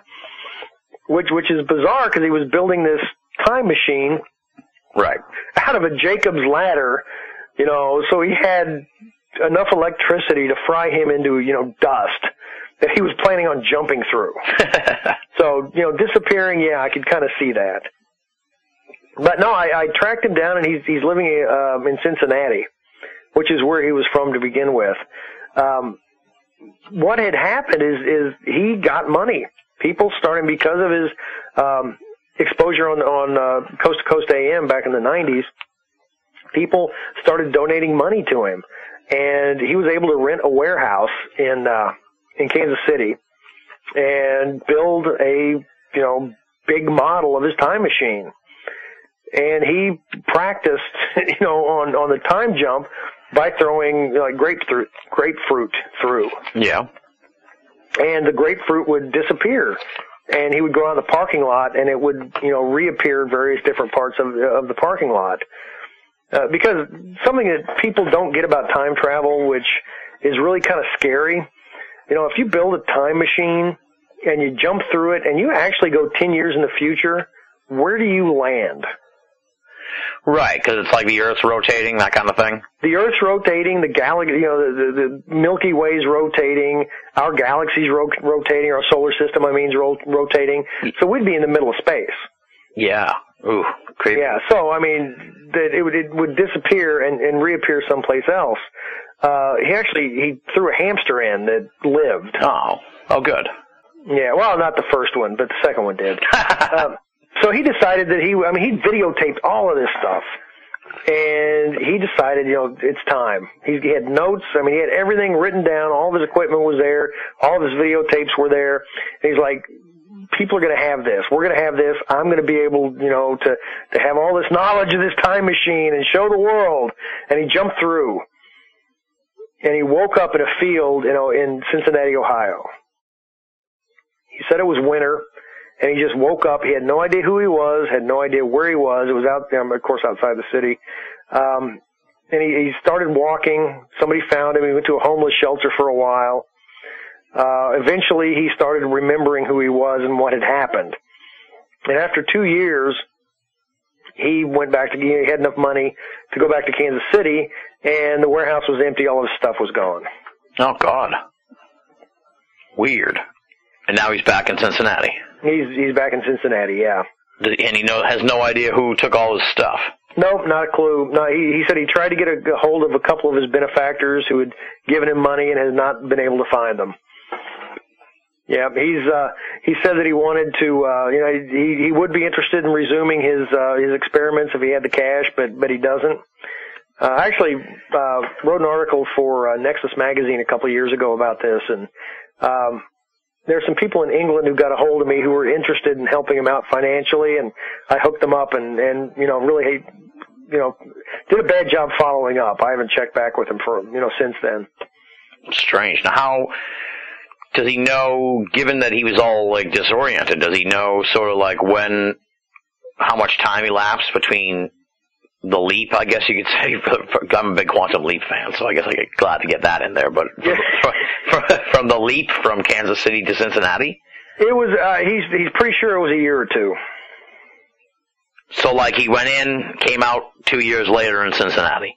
Yeah. When I talked to him, he said, "I'm 37 years old officially, but actually I'm only 35." Weird. Holy shit. See, that's when you need a cohort who's going to stick around in the warehouse. It's to pay the rent and shit while you're in the future. Yeah, it's nice to have friends. Exactly. Yeah. Okay. Could you cover my back if I disappear and go into the future? That would be awesome. Then again, yeah. Then that person probably ends up on trial for murder or something. Till you show up 2 years later. He probably had somebody, and you can see him when Markham disappeared, just kind of slink away. Yeah, it's it's been a week. He's not coming back. Yeah. I gotta get the hell out of here before people start asking questions. Very weird. Well, that's an interesting twist on the story. I'd never heard this update on the Madman Markham story. Very weird. Well, I'm the guy who broke the update, so you're hearing it here first, folks. Nice. That's why we have Off It On for Offit's Oddities. What about this terror in the shopping mall? I'm a big fan of malls, so this story kind of stood out to me because this sounds like a very creepy sort of old-timey mall that has a presence in it. Yeah, the mall. Yeah, I've been a big fan of malls for a long time because where'd I hang out in high school? At the mall. Used to go watch the Rocky Horror Picture Show at midnight during the summer at the mall. And the mall I went and hung out with has got like 4 stores now. Yeah. It looks like the zombie apocalypse already happened. Yeah. I talked to the woman. The mall had been built in the 70s, like where all the malls were, popular back then. She worked in this mall starting in 2005 at a retail clothing store. And it was, just a job. She was assistant manager. A few things started happening, just minor things at first. If everybody had gone home, she'd be, working on the books, and she'd hear hangers rattling. And she'd go check, and there wouldn't be any hangers rattling. There'd be nobody in the store. She started hearing footsteps on the tile floor when she was there alone, and she'd go look, and nobody'd be there. Now, this sort of thing kind of creeped her out, but she kind of ignored it because it didn't harm her. Strange things started escalating. People who worked for her started feeling, saying that they, in this one corner of the store, they just felt sad. The store just felt sad, in this corner. People who were trying on clothes in the back of the changing room started complaining that, somebody's slamming the door, somebody's beating on the door when I'm back here, and they'd be the only person back there. Eventually, employees started hearing somebody, kind of a sexless voice, they couldn't tell if it was male or female, saying hey or hi when nobody else was there. Light bulbs burned out like crazy. And just little bitty haunting things like that until the assistant manager, the manager left, and Susan, the assistant manager, was appointed manager. And then things really started to escalate. Employees started seeing a man in a brown business suit, going through the clothes. And when they approached him and asked if he needed help, he'd disappear. Sale signs they'd have up for merchandise, they'd find, it'd just fall on the floor for no reason. They'd start finding pencils and notebooks and things of that nature just sitting in weird places.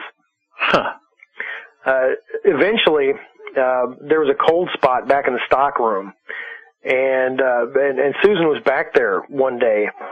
It was during operating hours, so there was another employee there, and this employee was helping a customer out in the front, and Susan was back in the stock room, and she went into the bathroom that was back in the stock room, and when she went to get out of the bathroom, she couldn't. The door wasn't locked, it just wouldn't budge. And, she screamed and nobody heard her, and she started really pounding her shoulder on the door, and eventually it moved far enough away that where she could squeeze out of the door crack. And she looked, and there was these, big boxes of merchandise that had been stacked up against the door. Oh, God. Yeah, she went and asked, and then the other person there was like, nobody's been in the storeroom. I've been helping this customer the whole time. And eventually she got scared enough of being there, especially when she was manager and had to be there alone, where she called a paranormal team to come in and take a look. And this paranormal team had a psychic. Oh, God. And she could tell when the psychic walked in that whatever was inhabiting her store did not like the psychic. She could feel that the energy was just pissed off. Gee. And the psychic, commanded this presence to leave right before the paranormal team left. And after that, things really escalated. Susan went in the next Monday, because this was over the weekend. She went in the next Monday, and all the signs that she had posted for sales were like scattered everywhere. And it took a while to put everything back up. And she was talking about to one of the employees about the signs, like what's going on. And then their employee's like, I don't know, but this place is haunted. We really need to do something about it. And they heard a cracking noise, and they looked up, and a display that weighed about 120 pounds, that was, took a whole lot of effort to bolt to the wall, broke away from the wall, shot out about 5 feet, and crashed to the ground. Jesus. And at that point, they were like, F this. Yeah. And they walked out of the store, and when they got out of the store, somebody from the neighboring store had come out, and because their entire electricity went out, and they started talking, about weird things that were happening, and this employee from the other store pointed into Susan's store, and she goes, "Look." And all the signs they just put back up on the wall and over clothing racks, were blowing like it was in a big wind. God. So, Susan quit. Jesus. I guess you never know. It could have been like somebody that died in the store like years ago in the 70s or something when the mall was built. Or something. I mean, you never know. I mean, people put hauntings with buildings, and a lot of times it isn't with a building, it's with a place. I had, it's been a number of years ago, I was, me and a couple other guys were drinking beer, playing, which has nothing to do with the story, drinking some beer and playing a card game called Pitch, in the basement of a friend's house. And the basement was completely empty. It was a new house. As far as he knew, nothing had ever been built on the property. But the guy's name was Victor. And anyway, we were playing Pitch in the basement, just completely concrete, and there were no women in the house at all, and the doors were locked upstairs. Playing cards, all of a sudden a woman's voice, clear as hell, said, "Victor," from one of the corners of the basement. And all of us kind of looked at each other, and we finished that hand of cards, and we left. We left Victor there alone. Screw him. Oh, Jesus. I wasn't going to stay any farther. Poor Victor. Longer. But, no, the thing is, that wasn't associated with the house. It couldn't have been. Because it was a brand new house, brand new foundation poured. Somebody might have died on that spot. Yeah. It ties, too, into, thinking about the shopping mall story. It's like you wonder, is it like some kind of poltergeist type activity, maybe, Because women, I figure it's like a retail clothing store. I figure there was probably a lot of ladies working there and that kind of the sort of thing that conjures up poltergeist activity, they think, Maybe. I don't know. Poltergeist activities are usually, associated with teenage girls. The only thing that happens when a bunch of women work in the environment is they start cycling at the same time. What's that? Oh, that's true. Well, you'd think, given how many teenage girls are at shopping malls, that we'd see more poltergeists there. Which there should be shit flying all over the place. Yeah. Exactly. Stay away from the Mongolian barbecue. That will cause shit to be flying all over the place. Oh man, how the psychic came, tried to force the entity out. That must make for an awkward. Obviously, it did when the lady came back to work. Must make for an awkward situation because, the paranormal entity's still there. It's like, hey man, thanks a lot. Thanks. I thought, thanks for bringing somebody in to shun me. Really appreciate that. Yeah, I thought we were cool. Yeah. I know if I was the entity, I'd be pissed. It's just like Tim Tebow felt. Exactly. It's like, hey Tim, we're going to bring in Peyton Manning to talk to. You just hang tight. Yeah. It's like, thanks for selling all those jerseys. See you later. Now, one story that was on the blog that I found interesting because it constitutes a field trip on your part, and that's this trip to this place called Gravity Hill. So I always love these stories, where we can get your first-hand perspective on sort of going and visiting these places. I wish you'd go down to the Fay community, but maybe when I eventually make my trip out to Missouri, that's the first place I'll visit. But tell us about Gravity Hill. What is this? Okay, and if we do go to the Fay community, I hope they make really good popcorn. Why do you say that? What? Can you imagine how cool fairy popcorn could be? Oh. How about their drinks? How about, if I could drink with an elemental, that might be amazing. I bet you they have some fantastic brews. Right, like Shamrock Shakes, only better. Exactly. Yes. Exactly. Gravity Hill, I love going places. Gravity Hill was especially fun because I knew nothing was going to kill me. Anyway, it's in southern Missouri.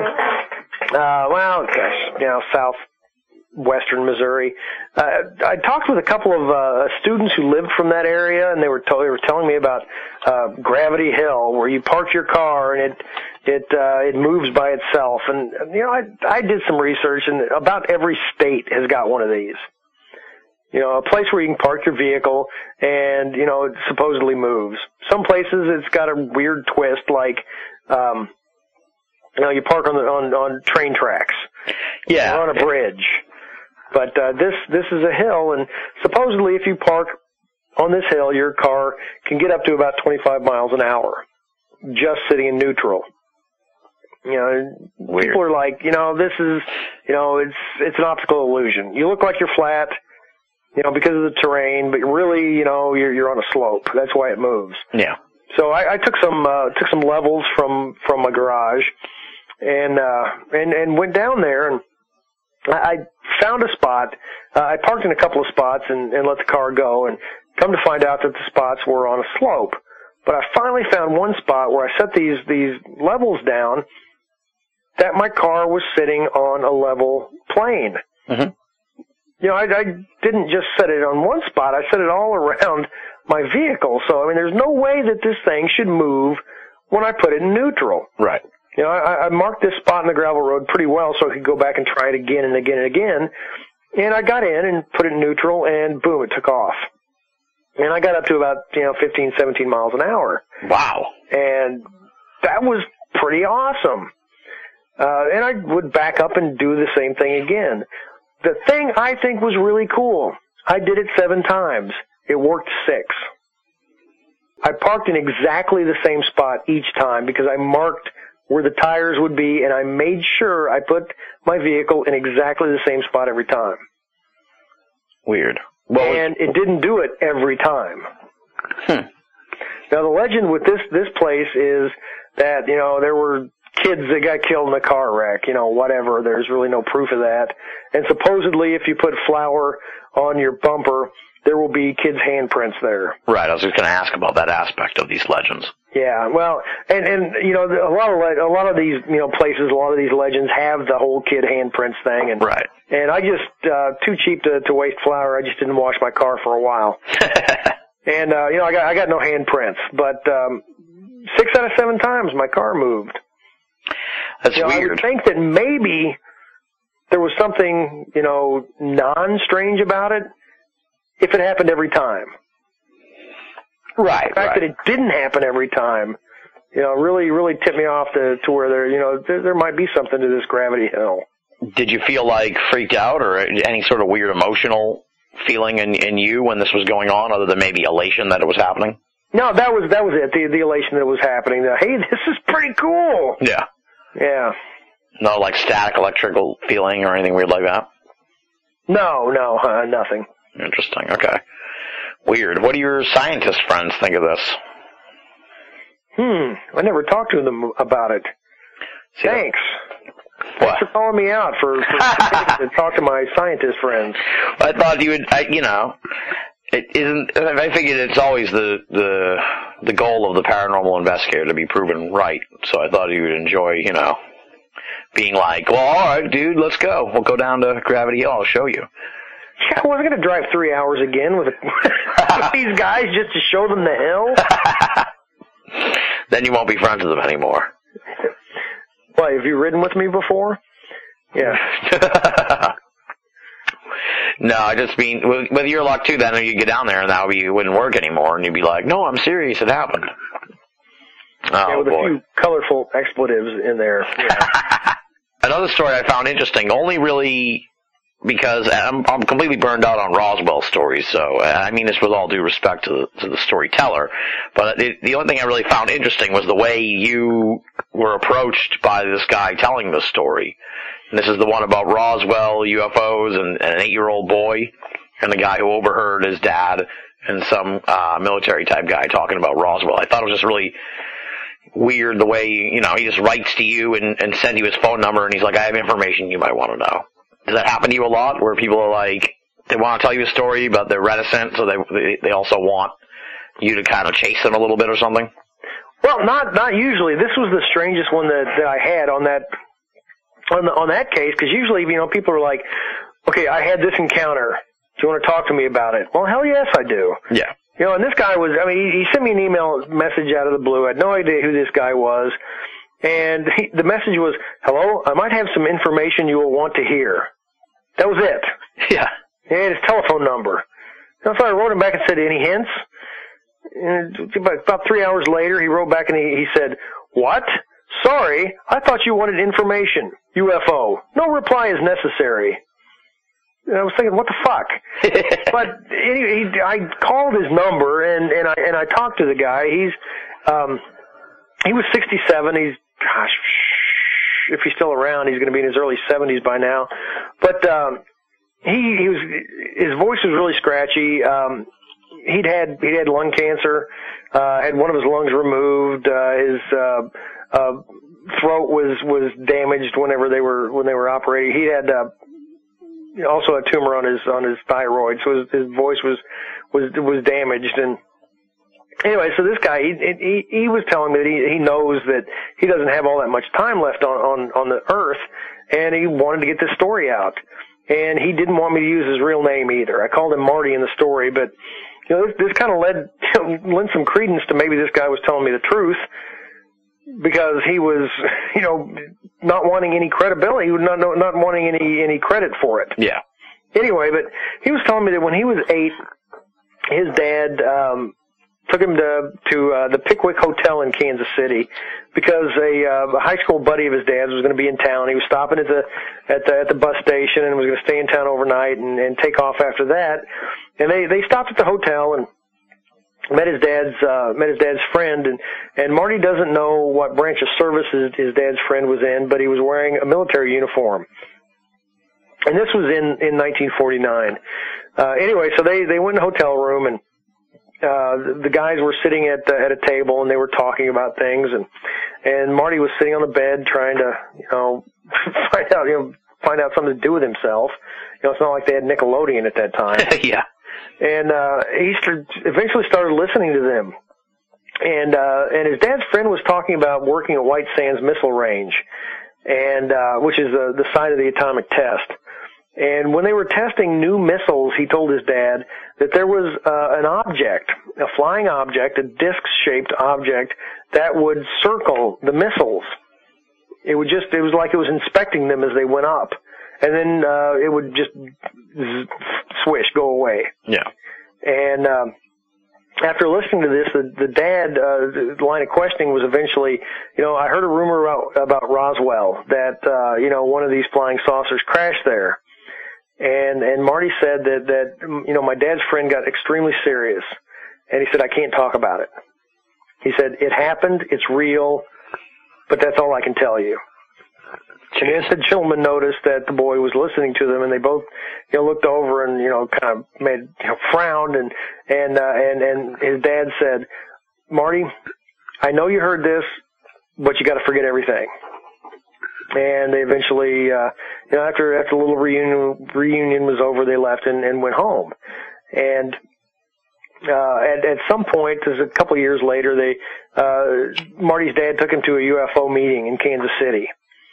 And during the meeting, he leaned over to Marty, and his dad leaned over to Marty and said, these people are squirrely as squirrels. And they just sit there and listened, and on the way home, Marty's dad said to him, what you saw tonight was horse hockey. He said, we know the truth. We heard the truth. You know, just, that was it. And he said his dad never talked to him about it again. Strange. That was it. That was the guy's story. It's weird, too, because the meeting was in 49, which is a couple years after Roswell, and it's like most people didn't even know anything about Roswell till like the 80s, so it makes it even, you know, stranger in a sense. Yeah, well, I mean, it was all over the press in 1947. Yeah, I guess that's true. So maybe people did remember it, but then it kind of... Yeah, I mean, we just forgot about it, you know, over the years. Unless you're like a UFO. It's weird the UFO community seemed to not recall it for a long time either. Well, I guess because I've got you know, a reproduction of the Roswell Daily Record in my office at work. You know, the flying, you know, disc crashed. Yeah. Very strange. I just love the way the guy contacted you, like the weird text-esque Response to UFO. Yeah, it's like, I've got something you want to hear. UFO. Call me. No soup for you. Now, speaking of strange correspondences, we talked about this one a while ago. I think it was in Darkness Walks.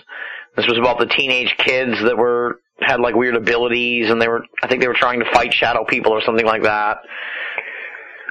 Yeah, it was Casey was the girl who contacted me. Yeah, she had like a Scooby gang together. Right.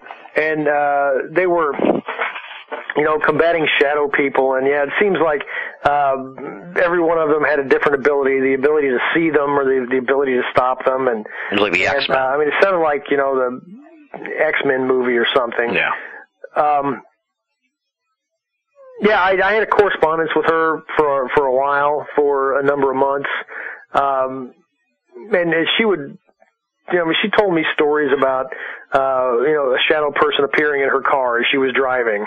And, she, jerked her wheel and tried to drive her into a brick wall, but the brick wall had a pentagram, and it disappeared and she figured the pentagram was the source of power against these, shadow entities, and so she had one tattooed on her hand. Oh, God. Yeah, I frankly, Tim, I haven't heard anything from her since then. It's like 2008 since I last heard from her. Well, let's hope they're out there fighting the good fight for us. Battling the forces of evil. Yeah. If I ever go battle the forces of evil, I am wearing a Batman suit. Have you seen the movie on real life superheroes? No, I have not. There's people that do that. Well, I know there's a guy, I don't remember his superhero name, but a 25-year-old guy in, I think it was in Washington State or maybe it was Oregon, who dressed up in a Superman, not a Superman suit, but a superhero suit, and went to battle crime, and he was trying to stop a fight, and between a guy and his girlfriend, and the boyfriend beat the hell out of him. That's got to be embarrassing when you're in the Well, it's got to be. Yeah, I'm dressed up, like Hawkman or some shit like that, and some guy named Biff punches me out. That's really embarrassing.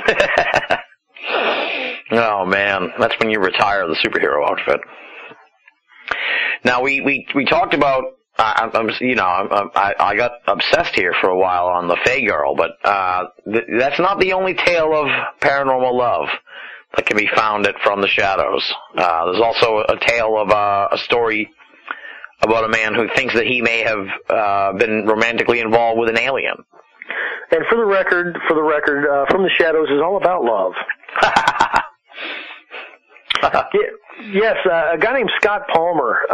He grew up in Marceline, Missouri, famous at least in Missouri because that's the town where Walt Disney lived until he was 5. Oh, wow. Yeah. Anyway, the town's like 2,500 people. He grew up there, and in the early 80s, he and a friend moved to nearby Columbia, Missouri, where the University of Missouri is. His sister was going to school there, and he was looking for a job. So him and his buddy were crashing on his sister's couch, and she was living with a couple other girls, which is awesome if you're like 19 or 20 years old, hanging out with all these girls. And one he really liked. She was a blonde girl, really tall. He said she was dressed. She was, looked kind of like a gymnast. Had blue eyes. Anyway, he took a real liking to her and flirted with her quite a bit. And eventually asked her out for a date, and she said yes. And they went out. He said she was really, really weird. Anytime he talked with her, she was fairly emotionless.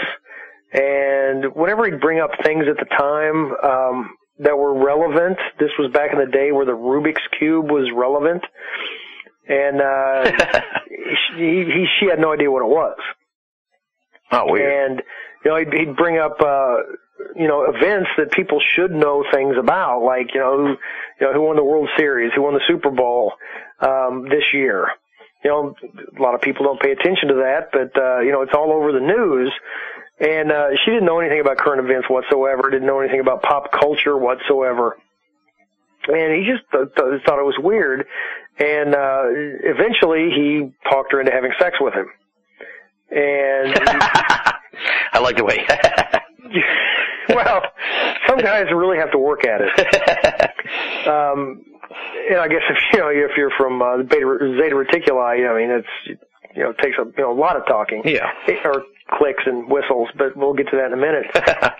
Anyway, so he said that she was again really emotionless, and she was like she had no idea what they were doing, and she didn't talk a lot, didn't talk a lot before, didn't talk a lot after, and didn't act like anything had happened. A few days later, she announced that her sister was coming into town, and her sister came into town, and this guy got his buddy who was also staying at the apartment. He's like, "Come on, you got to go on a double date." And the buddy, I interviewed him as well, and he was like, I don't know what he saw in that girl. She was pretty ugly, but he agreed to go out with this girl's sister, and they looked like almost identical twins. They're the same height, same gymnast body, blue eyes, amazingly pale skin.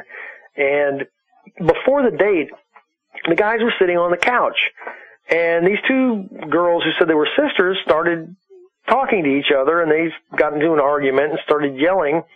And when they noticed the boys were paying attention to this, they walked into the other room. And both of the guys heard the same thing. Their voices turned into something that sounded like, something from the cantina scene on Star Wars. Like an insect type noise. Yeah. Clicks, scraping, whistles, shrieks. And this scared the fuck out of them.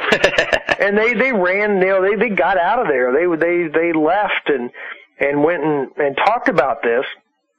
And eventually they thought, if these things are aliens, which they might be kind of ticked off that we're not there anymore.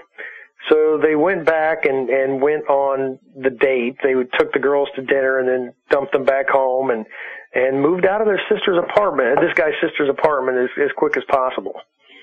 Weird. Did he ever hear from this chick again or no?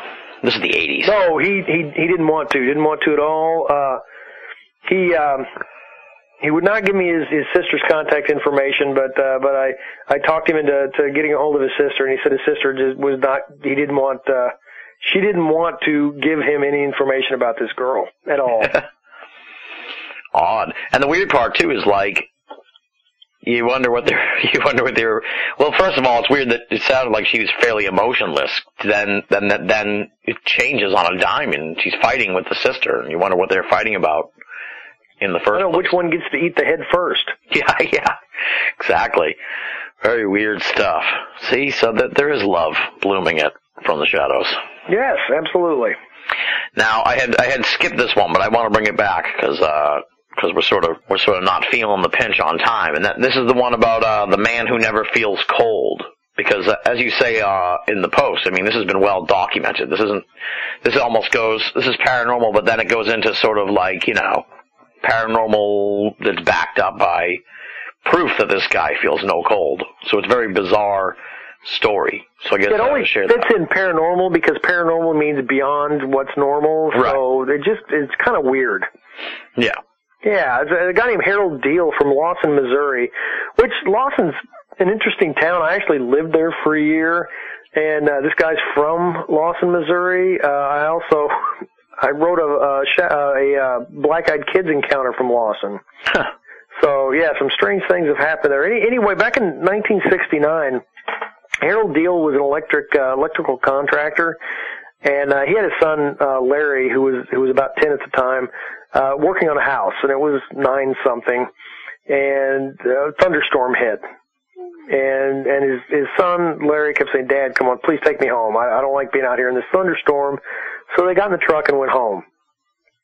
And he looked at his watch when they pulled into the parking lot. It was like, I think 9:21 or something p.m. He sent his son to the house to see if the door was open because he had a bunch of papers. He didn't want to get really wet. Anyway, his son opened the door and beckoned him to come inside. And Harold stepped out of his truck, walked a few steps, and then he said it's like he felt like there was an explosion, and it felt like his head was pushed down into his shoulders. What had happened is lightning struck him, and he was blasted out of his shoes. He had boots with tall laces, and he was just blasted out of those. He said later people found his shoes and all of the little eye holes, the eyelets that you lace up, were gone. Anyway, he didn't remember he didn't know anything until like 4 o'clock in the morning. And then it was like everything was pins and needles. He couldn't move. He was in tremendous pain. He ended up having like two vertebrae removed from his back to relieve the pain. And he was told he would never walk again, and he eventually did. But one of the things that he discovered was that heat bothered him now. But other than heat, he couldn't feel pain, he couldn't taste anything, and he could not feel cold. Oh. And as you're saying, this thing was well documented. Yes, I mean, he had all sorts of medical tests run. He was featured in newspaper articles around the world. He was on news TV programs around the world. He wears shorts and a t-shirt all the time. Never wears a coat. He will, if he's feeling uncomfortable by the heat, he'll buy a bunch of bags of ice and just sit in the bathtub covered with bags of ice. Okay. He once appeared in where was it? Hell, Michigan. I think that was the name of the town. Hell, Michigan. For some TV promotion, and he had to stand 4 hours in negative 70-degree temperatures, and it didn't damage his skin at all. He said he didn't feel cold at all, didn't hurt him at all. See, that's the weird part too. It's not that it just doesn't hurt him, but he doesn't. I can fathom that. I can understand that his nerves were damaged to where he couldn't feel the pain, but it would still, you'd think it would damage the flesh, but it doesn't. So weird. Bizarre. And it's like, how could that... The strange part is it's like, you could maybe understand, I don't know, someone being born with that kind of anomaly somehow, but to gain that weird ability from being struck by lightning is so, makes you wonder about the real potential of the human species in a way. Right, like, I'd love to get bitten by a radioactive spider. Exactly. No, it's the same type of thing. It's like he now has a superpower. Right. Yeah, and I also interviewed a doctor in Chicago at a clinic that deals with electrical shock, lightning storms or severe electrical shocks, and she said that this sort of stuff happens. Weird things happen to people when they get hit with that much electricity. She doesn't know of any case like Harold Deal's where he can't feel cold at all, or he is not affected by it. He also went through sort of a spiritual transformation. He, at one point in his life, his wife at the time divorced him and left because of all the problems he was going through with the surgeries and the fact that he was now kind of an outcast. All of his former friends kind of abandoned him. He was close to committing suicide, and he said that he said God spoke to him. He said God spoke to him. He said God spoke to me, and he told me that I had a better purpose. And now Harold Deal works with the Lightning Strike and Electric Shock Survivors International Group, and he helps people through problems they have with what's happened to them. Huh. Well, that's good. Yeah, well, it's strange. It's struck by lightning. No one wants that to happen. But then you hear the story and you're like, maybe, I don't know. Yeah, I don't know. Yeah, let's go out there and play. Give me a golf club. All right, now the last story I have here on the list is about some really strange creature called the Kalanoro that apparently lurks in Madagascar. Right, and the reason I grabbed onto this is a professor from the University of Missouri. He's done a lot of work in Madagascar. Right. And there is, this started back in the late 1990s. This was a story, allegedly Navy SEALs photographed of a group of 13 Kalanaro who are gray, unidentified apes that have quills rolling, going up and down its spine, and for some odd reason their feet are on backward. Okay, again, as we talked about earlier in the interview, pictures, I don't trust them at all. Mm-hmm. Yeah, you can't believe them at all. And the ape-like thing with the quills in the back kind of reminded me a little bit about, the chupacabra. But, right, that's what I was thinking, yeah. Yeah, I'm not going there too much because it doesn't really suck blood. But this thing is also, anyway, this professor from the University of Missouri, his name is Joe Hobbs. He studied a little bit about it, the indigenous cultures of Madagascar, and people there believe in this thing. They don't really see it as, an unidentified ape with backward feet.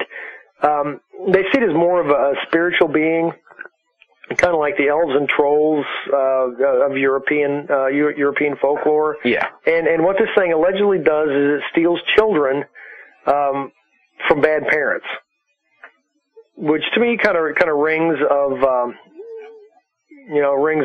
threatening, society threatening parents. Yeah. That if you're not nice to your kids, the Kalanaro is going to come and get you.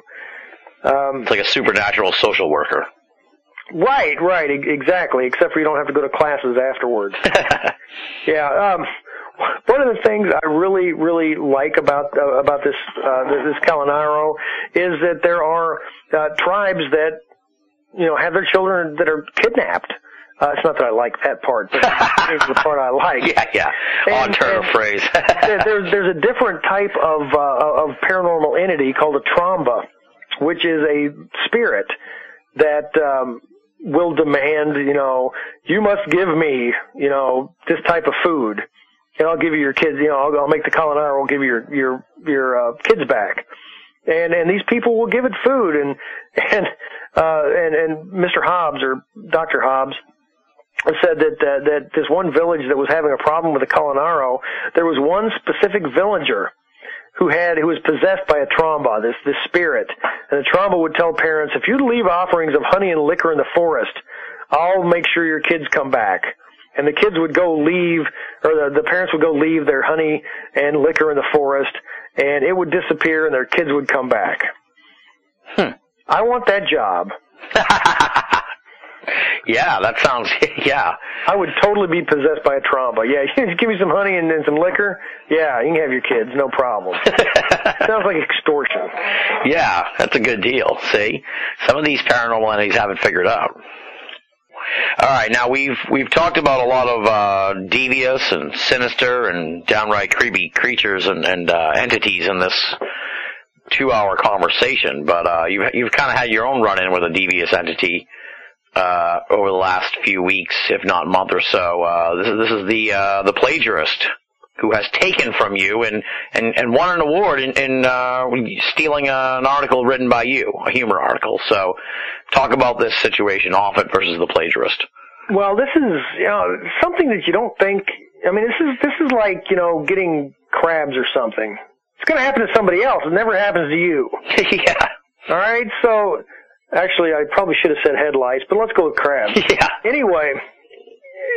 Yeah, I mean, you don't think this sort of thing's going to happen. Like somebody's going to steal your writing, your work, and put their name on it and pass it off as theirs. I mean, that's something that happened pre-internet.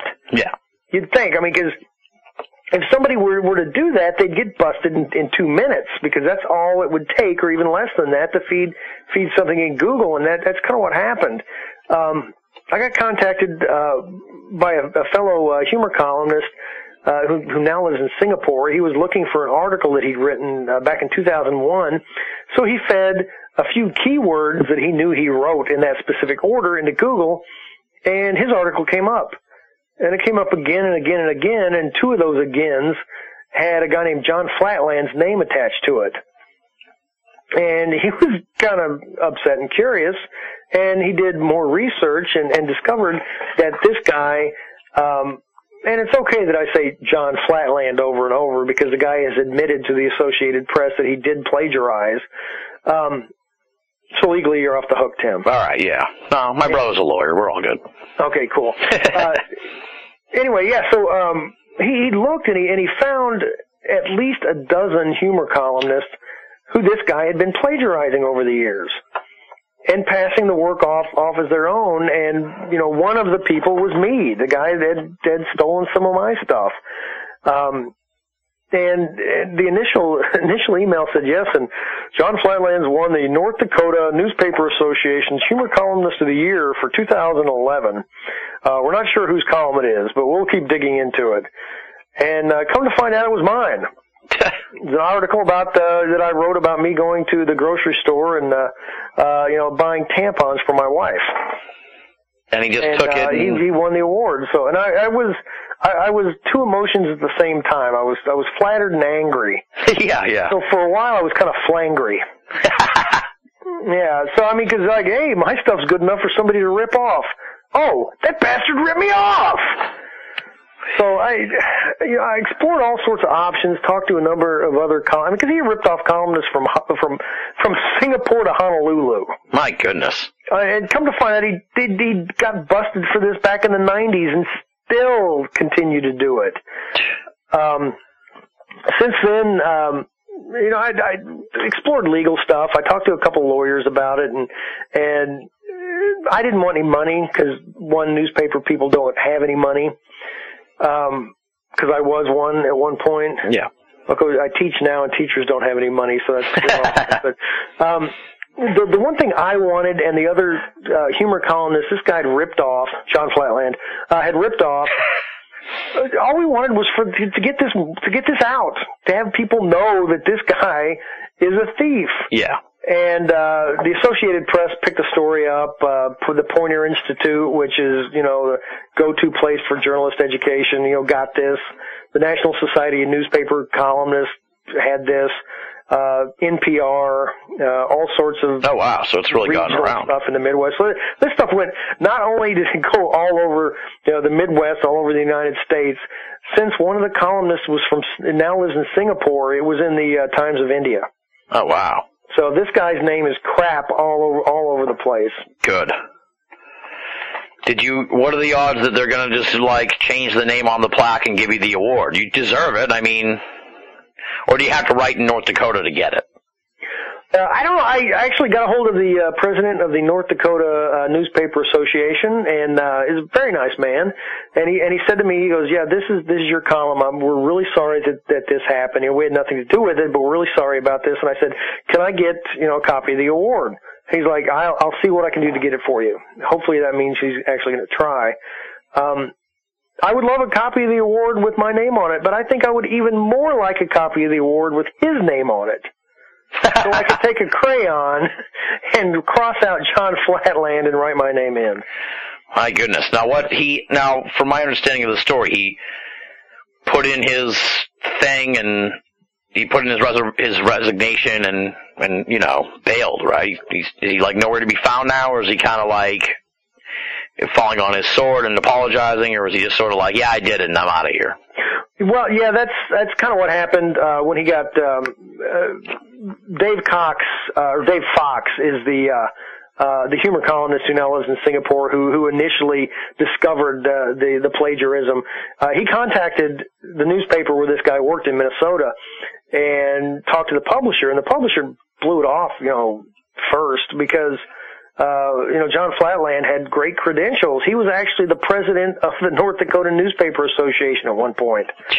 So this guy had great credentials, and so he blew it off, and then with a second, email and later phone call, this guy went and talked to Flatland about it, and Flatland's like, "Oh yeah, I did it. Screw it. I'm quitting. I'm resigning before you can fire me. I'm out of here." To quote Eric Cartman, "Screw you guys. I'm going home." And nobody was able to get a hold of him for about a week and a half. Finally, the Associated Press bugged him enough to get this quote: "Yes, I did it, but not as extensively as what they're saying." Oh God! Even though we have evidence, so whatever. What a dick. Well, good. No one will ever trust him again. So you don't steal from my friend Jason. Yeah, man. You're going to come out there to Minnesota and beat some ass. Exactly. Yeah, that's what we got to hold. all the columnists, we got together and we're like, who's the closest? Okay, I was. Yeah, I'm not paying $3.60 a gallon of gas just to go up and kneecap somebody. Crazy. How he must be like in his 60s or something by now, right? He's probably an old dude. 47 years old. Oh, jeez. God, I thought it was weird too that. Now we're really digging it because I've been following this story. I thought it was weird too. Like his daughter's like an editor somewhere, and she's like, "Please stop calling him my dad."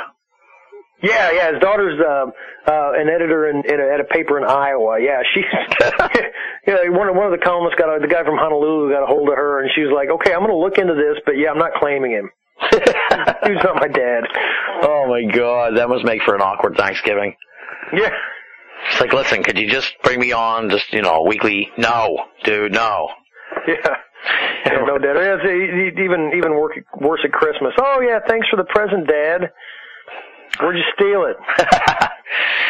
It's what I gave you last year. There's nothing wrong with regifting. unless you're a serial plagiarist, then. And unless, yes. Or no, actually, he'd be more like, yeah, well, Bill got the same thing for his daughter, so I figured this would be the perfect gift for you. No, because after a while, people will expect it. Oh, it's the present from Uncle Douchebag. Oh God! All right, so that's the status on the plagiarist. Well, I'm sorry it happened to you, but I guess I'm glad that it got exposed. So it's very weird. Yeah, well, that's just again. I mean, in journalism, we are supposed to have ethics. We get them pounded into our head from college on. I mean, there's a plaque on the wall of every news organization in the United States, saying what you should and shouldn't do. And still stuff like this happens. Yeah. It's just you wonder what goes through somebody's mind when they're doing that kind of thing. It's one thing to do sort of an accidental plagiarism type thing. You hear those kind of stories, but this is just serial, blatant, over the top fucking copying. Like, no, this is cocky plagiarism. Right. Yeah, I'm going to do this and see you. This is not. I kind of read this in a book once, and I think it sounds kind of neat. I don't remember where I got it. Right. But, yeah, I'll change the words. Right. This is like you said, on the one he won the award for, he just changed it to be from Missouri to North Dakota. Well, yeah. He did, and one of the things he changed is I had a footnote on the article. I was back when I used to cover sports. I was at a Monday Night Football game at Arrowhead Stadium in Kansas City, and I was taking a leak up in the press room bathroom, and Dan Deerdorf, Hall of Fame offensive lineman from the Cardinals, from the St. Louis Cardinals, who was on Monday Night Football at the time, stood next to me. And it was like, I wrote that, man, in the bathroom, you really can't ask for an autograph. So I told him no. that was my joke, and this guy took the exact joke, but he put Fran Tarkington instead of Deerdorf, just to regionalize it. Oh my God, that's probably that's probably his definition of being creative. Right? Yeah, just to change that. Yeah, I'm surprised he hasn't tried to to rebrand himself as this was like a long, humorous thing he was trying to do. Oh, now you've got my joke. Yeah, this is performance art. Right, exactly. Yeah. To give any justice in the world, the way our entertainment system works in this country, he's probably going to get $1 million book deal. Exactly, a reality show or something. Yeah. Oh boy. All right. Well, that's the list here of the strange and unusual that I found in my perusal of From the Shadows. There's so much more in there, folks. You got to check it out. I highly recommend it. And of course, you're writing for Mysterious Universe all the time now as well, so you're all over the place. Well, yeah, I try to be. Exactly. Yeah. So what's going on with you now as 2012 unfolds? Long awaited 2012. Oh yeah, I'm not predicting the world's coming to an end. Okay, good. Yeah, not going to happen. Yeah, I love a story I read recently. Well, not recently, it was a couple months ago. Because people think the Mayans disappeared. But the Mayans didn't disappear. They're great great advanced cultures with these big cities, and pyramids and whatnot. Yeah, they kind of moved away from those great structures that we think about, but there are still Mayans. And in the story I read, they were like, yeah, I don't know what the big deal is. Right. It's not going to come to an end. It's the end of an age. Age of Aquarius, whatever, it comes to an end. So yeah, we'll still be here. Yeah, it's the strangest thing. I mean, well, this has been going on since I got into this field, like in the early 2000s. Everyone's been talking about this 2012 thing, so I can't wait I till it's remember over. this is what a paranormal geek I've been for a long time. I remember as maybe a 10-year-old kid reading about the end of the Mayan calendar in December 2012 and thinking, man, I'm going to be around for the end of the world. Well, that's unless I'm around for the end of the world when 2000 hits. Which end of the world am I going to worry about? Yeah. Well, I always think back on I saved the front, I don't know if I still have it somewhere around here, but I saved the front page of the Boston Globe on just January 1st, 2000. And it had just like the most amazing sort of mind-bending lead line. It was like, today's a day that, your great-grandparents, never could experience, and your great-grandchildren never will either. It's like the start of a whole new millennium. It's pretty amazing when you think about it like that. Yeah, and it really annoyed me, and I fought with my publisher because I was still working in the newspaper industry about the year 2000. It was not the new millennium. Oh, I know. You've sent me I've given that emails speech about before, this. haven't I? Yes. Yeah, it was 2001. I know, but And that was exactly the publisher's response was, well, everybody thinks it is. Like, well, we're supposed to be spreading truth. Math is truth, right? I know, it's true. But, when they do shows like I Love the 80s, they always start with 80. They never include the 90 in it, so it's just the mind of man. Yeah, that's one problem. That's one of the many, many problems I have with the media. Yeah, we're spreading false information because everybody thinks so that makes it right. Yeah, I got that speech from my parents when I was a kid. Speaking of the media, I got a show recommendation for you. It's since you are in the media, and you're a big Bill Shatner fan. I love Bill Shatner. It's called Aftermath with William Shatner. It's an amazing show. It's like he interviews people who were involved in craze of the moment sort of stories. It's Aftermath. Aftermath. As not to be confused with After MASH starring Jamie Farr. No. And it's really good. It's on Bio.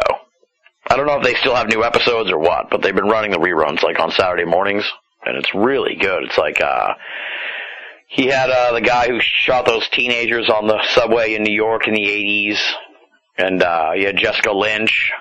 He had Mary J. Letourneau, the teacher who slept with her student. So it's people who were involved in these massive, scandalous type stories, and how they dealt with the whole thing and the fallout of it. That is awesome. I would love to. I will watch that. Yeah. I've not even heard of it. I know. I never heard of it either. I was just flipping around, and I was because I knew that Bill Shatner had the talk show. And then I'm like, what is this? Another Bill Shatner show? This guy's amazing. Yeah, the one that hooked me was Unabomber's brother. Just unbelievable. Yeah. I was like, holy Ed shit. Kaczynski brother. That's great. Yeah. And it was how he grappled with deciding to turn his brother in, and how the FBI screwed him by revealing to everybody that he was the one that turned his brother in. Yeah, talk about your awkward family reunions, yeah. Yeah. Yeah, that's worse than the plagiarist. Oh, yeah, I turned my brother in. He's in jail. Apparently, Unabomber not returning his letters. That's what he said. Well, I would be glad if the Unabomber did not return my letters. Yeah, and you know the dude who shot the teenagers, I'm gonna wake up at 3:00 in the morning remembering that guy's name. What do you mean? I know the guy's name. I remember following that story, and that name's gonna pop in my head in the middle of the night, and I'm gonna call you, Tim. Oh no! And wake your ass up. Let me see if I can find it here. Bernie Getz. Bernie Getz. Yeah. Thank you. I'll sleep soundly tonight. That was a chilling episode. That guy, I don't think he's all there in the head. So, but I don't know what to make of it. But he was very. He actually suggested to Shatner that he bring a model of the gun with him to the episode taping, so he could actually recreate the motion of his shooting. So awesome TV. Yeah, it was pretty wild. And it's a shame Timothy McVeigh's not still alive. This is true. I mean, at least for TV. Right. Yeah. But yeah, then he just had some interesting turns of phrase, or something like Shatner was like, "Well, how did you feel about the awesome power of what you were doing, and and pulling the trigger and all that?" And he was like, "That's the problem of the person who the bullet's going towards. It's like, that's not my concern." So it's like, wow, dude, you are one cold fucking motherfucker, man. You are cold.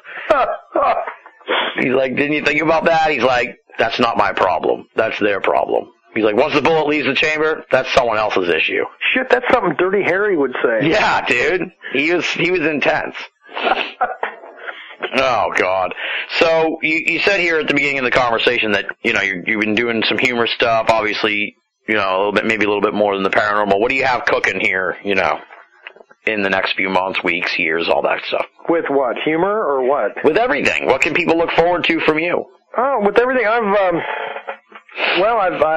drove to Canada this summer. Oh. And it's a humor travel book.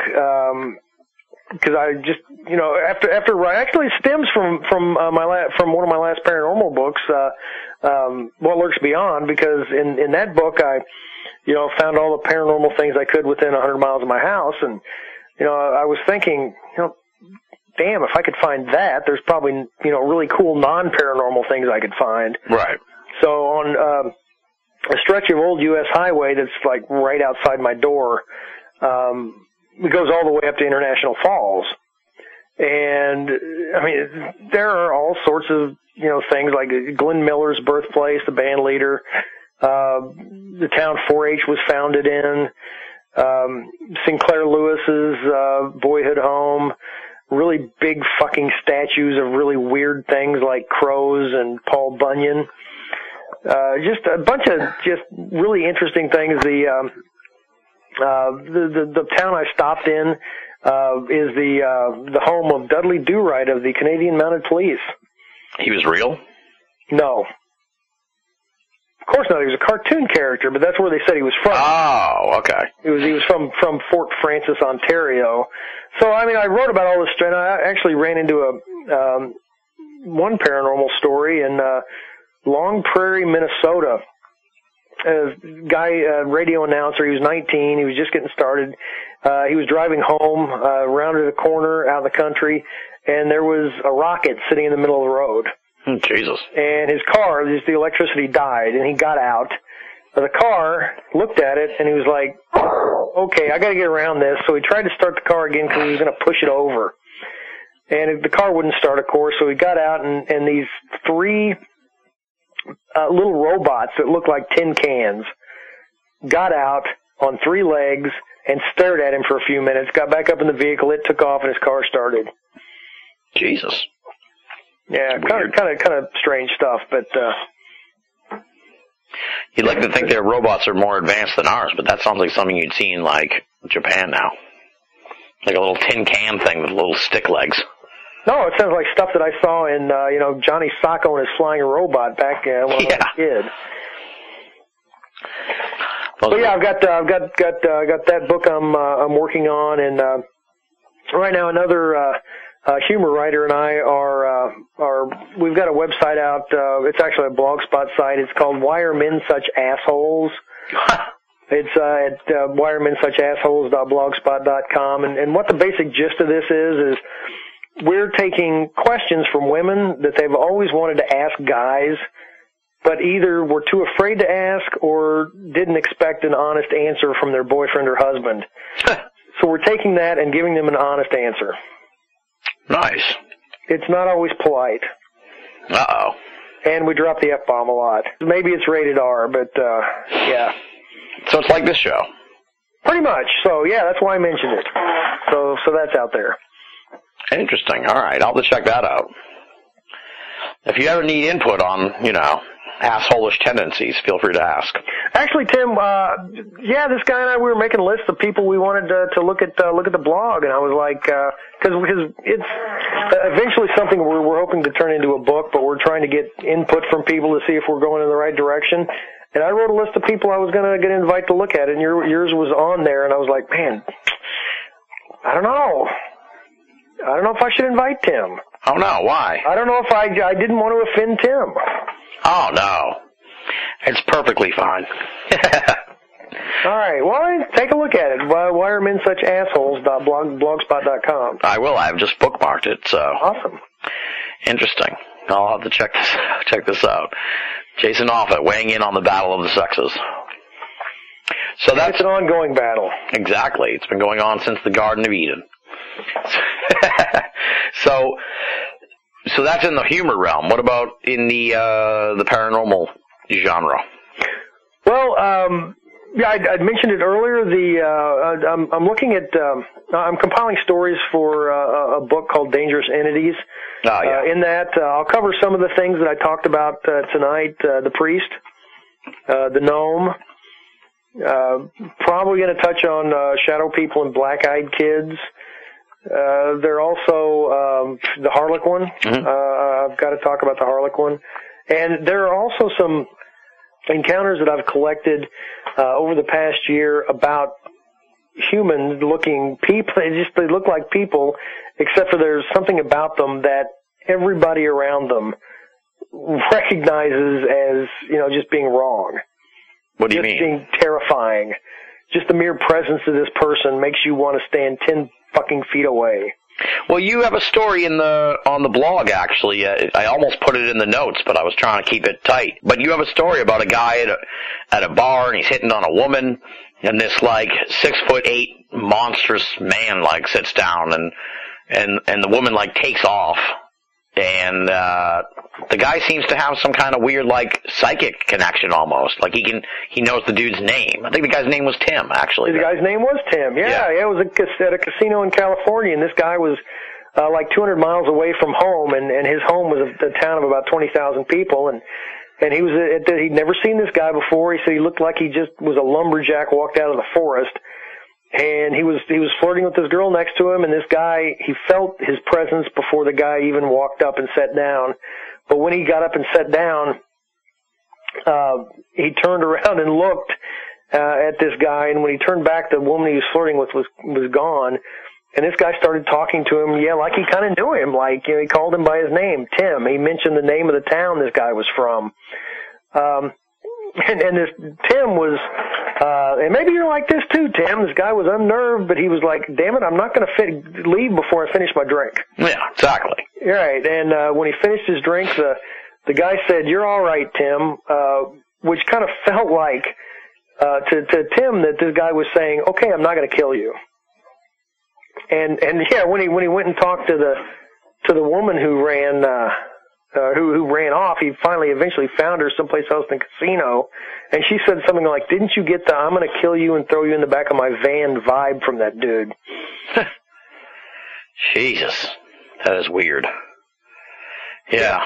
That's one of the stories that I was talking about, yeah. Yeah. It tweaked me out when I was reading it. It's I think, honestly, dude, it's a little past midnight here, and every time I do these interviews with you, after I get off the phone, I'm tweaked out for like till I go to bed. So you're a spooky man. Well, I'm which is really always weirded me out that I can do that, but I also write some funny shit. I know, you're a funny guy, too. I'm like, there's some Sybil thing going on here, maybe. Now, what about the paranormal journalism course? I know you did that a few years ago. Any motion to maybe get that going again, or is that kind of tied up with the politics of academia kind of thing? No, actually, everybody in the department and in our particular college of the university was all for it. So I could do it again probably any time I wanted to. We've been going through curriculum revision, so I've put it on the back burner. But I've got a lot of students that are interested, and I'm the paranormal guy, so I get all sorts of people wandering in my office. A couple times a week asking some question about ghost UFOs or when I'm going to teach that class again. Nice. I'll let you know when I do. Absolutely, please do. All right, so we've talked about upcoming humor projects and upcoming paranormal stuff, and next time I talk to you will probably be in a couple weeks to talk about upcoming baseball stuff. But by the time people hear this, it'll be after that. So we'll have our own weird Joaquin times. Soria's Tommy John surgery. Hopefully, it'll be over by then, and he'll be recuperating. Yeah. What is it with this Tommy John surgery, dude? Everyone's getting that now. Yeah, I don't know. I just know that we got a lot of bad news at once. We were trying to talk to Peyton Manning. Well, he signed with our arch nemesis, the Broncos. And about the same day, the Missouri Tigers lost in the first round of the NCAA, tournament, and then all these injuries happened. Yeah, to our baseball team. So, not good to be a Kansas City sports fan right now. Oh, yeah. Or ever, I guess. In the 80s, it was good. Yeah, I vaguely remember.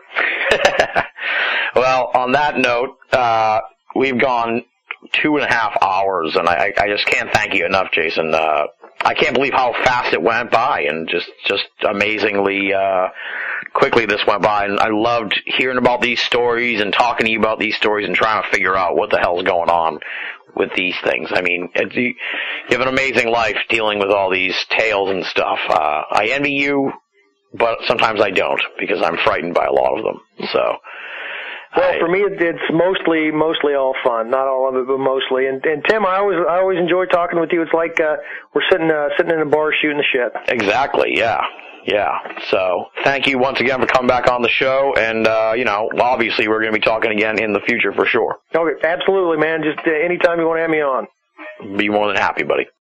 That does it for this edition of BOA Audio Season 7. Big thanks to our buddy Jason Offutt for coming back on the show.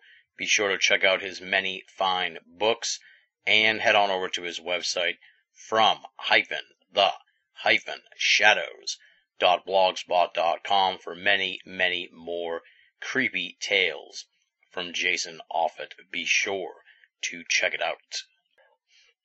Moving right along now, it's time for BOA Audio listener feedback, and we're going to break a little bit from tradition here, because we have got some breaking news that I'm sure the hardcore BOA Audio listeners will be very happy to hear, since it ties up one of the major running mysteries of the end caps of this program. As you heard last week, we got an email from Jason asking for an update on the mysterious William Zabel, and I mentioned that we had not found any new information about William Zabel since the last time we provided an update on the program. I wrote Jason back, and just by happenstance he mentioned that he had found William Zabel on Facebook, but had not heard back from him. He tried to contact him. That was a revelation to me. I never even considered looking for William Zabel on Facebook. So I punch in his name, lo and behold, there's William Zabel on Facebook. Of course, I befriended him, and then subsequently wrote him a message asking if this was William Zabel of Columbine conspiracy fame. He accepted my friend request, and then the next day I received a response from William Zabel confirming that yes, indeed, it is the William Zabel. Included in the response was an update on what he's been up to, as well as maybe some indication of what's been going on here with this mysterious disappearance. So I'm going to read an excerpt here from the message that William Zabel sent to me. He says, "I am still working on Columbine and have in fact tracked nearly 50 people dead after April 20th, 1999, under suspicious circumstances. This not only includes students, but staff, parents, and others in some way connected to Columbine. The website is still not where I want it to be and have had strange things happen to it, causing me to change hosting companies 3 times now. I also think that somebody in government is blocking emails and phone calls, as I never got any of those after we talked the last time. I also have a friend who is helping me with continual research into school shootings, and she says that when she calls, a recorded message says the phone has been disconnected. Also, many people report that their emails get sent to me successfully, but I never receive them." So there you go. That's the update on William Zabel. He is alive and well. I responded to this message just to make things even more mysterious and bizarre. I responded to the message, said, it's great to hear from you. I don't know what's been going on here and why you haven't gotten any of my emails and stuff. That is all very strange. We would love to have you back on the program to get an update on what you've been working on. Sent that message to him last week, and, of course, have yet to hear any response from William Zabel to that invitation to come back on the program. So, I'm going to say, at this point, I'm 90% sure this is the real William Zabel, but who knows? This could be a William Zabel imposter. This could be somebody just pretending to be William Zabel, sort of riding on the infamy of the episode and his subsequent disappearance, but I'm pretty sure it is William Zabel. It sounded like him in the tone of the message, but I cannot confirm 100% until I get on the phone with him and speak to him. I am really hoping that we can connect with William Zabel sometime here in the next few weeks and get him back on BOA Audio, if indeed it is the real William Zabel. I will keep everybody posted as to the status of this mystery, but for now, I feel pretty safe in saying that William Zabel is alive and well, and he has been found, and nothing nefarious has happened to him. So, mystery solved here on the program, and hopefully we'll get him back on the show in the near future to expand on the Columbine conspiracy and pick up where we left off a few years ago here on the program. I got to give big thanks to Jason, who mentioned the whole Facebook connection. I never would have even thought to look for William Zabel on Facebook. Everybody's on Facebook, I guess. So thank you to Jason for providing the last piece of the puzzle to tracking down the mysterious William Zabel. Since it is BOA Audio listener feedback, we'll do one email here from a listener that made me laugh, and then we'll get you on your way. This one comes from Tom in Dayton. Here's what he has to say. Roland Watson, just one thing I don't understand. That was the subject line. And then all in caps, every bleeping word that guy said, with all exclamation points. Sincerely, Tom in Dayton. And he actually didn't say bleeping. He said, asterisk, percentage, caret, money sign, that whole thing. Kudos for creativity in the bleeping part. And I feel your pain, Tom. I understand where you're coming from. I was concerned at times that people might have a hard time sort of getting into the Roland Watson episode because his Scottish accent was so thick. But when I listened to it, I understood all of it. And when I did the interview with him, I understood everything that he had to say. So I feel like the more you listen, the better understanding you get of what Roland Watson was saying. And there are a lot of programs out there that wouldn't have Roland Watson on the show because they'd be afraid that his accent was too thick. But BOA Audio takes the risks, and we bring on the guests regardless of how they sound, as long as they're not speaking a totally foreign language and I can't understand them. So, apologies to you, Tom, that you did not enjoy that program, presumably. But stay tuned, there's plenty more programs coming down the pike at you here from BOA Audio. Thus concludes this installment of BOA Audio listener feedback. Thanks to Tom in Dayton for the chuckle-inducing email, and of course thanks once again to Jason for helping us with the additional clue to track down William Zabel. If you'd like to be a part of future installments of BOA audio listener feedback, there are a myriad of ways to do so. You can head on over to binnallofamerica.com, BINNALL of America.com, and click the contact button. Or just write to boaaudio@hotmail.com, and I'll receive your email there.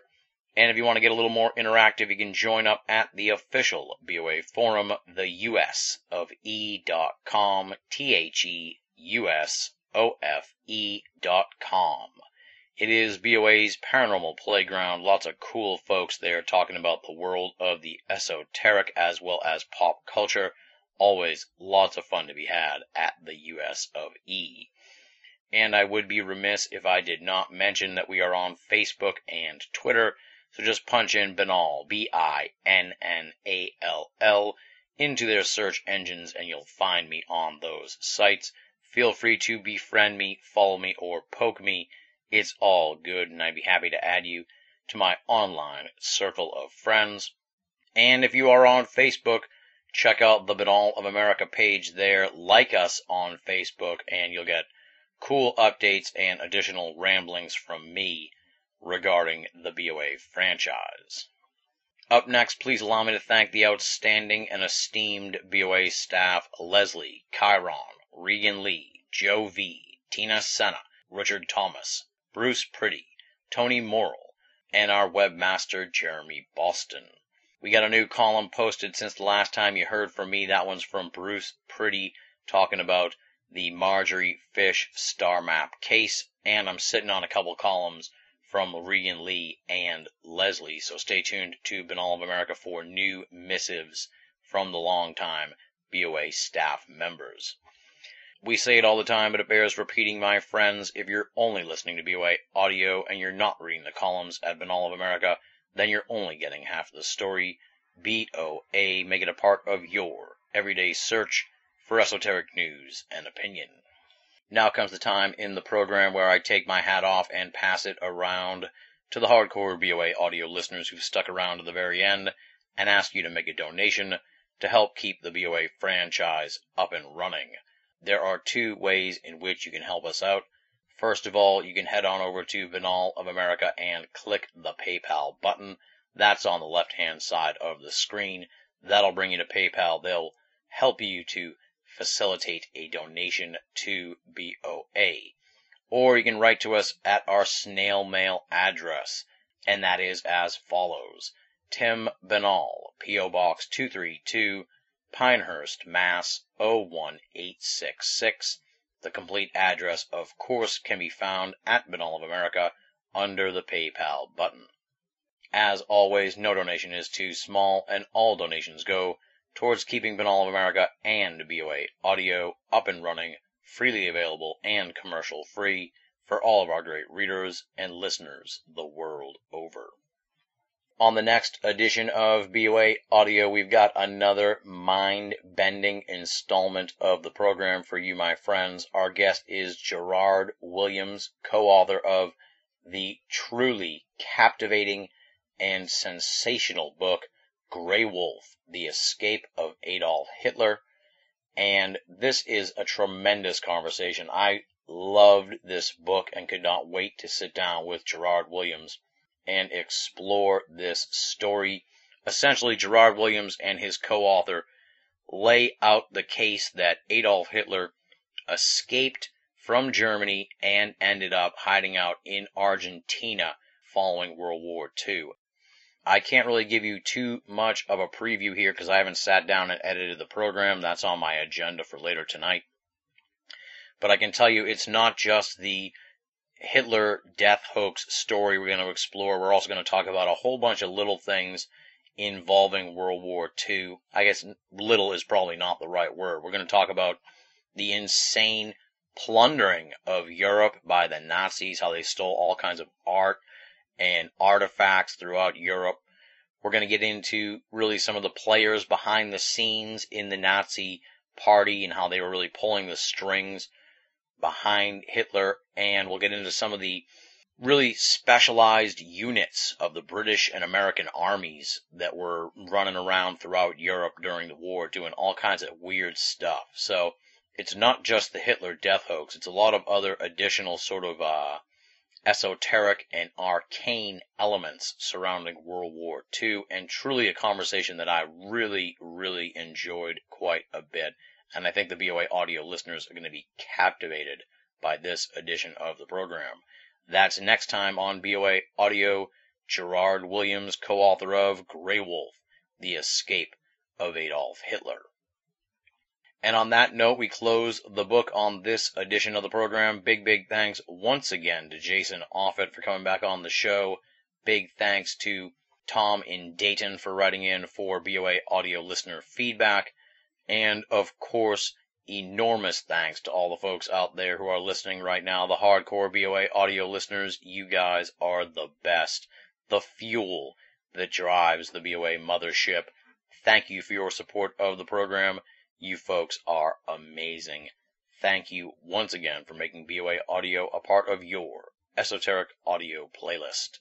Until next time, this is Tim Binnall, thanking you for listening and signing off.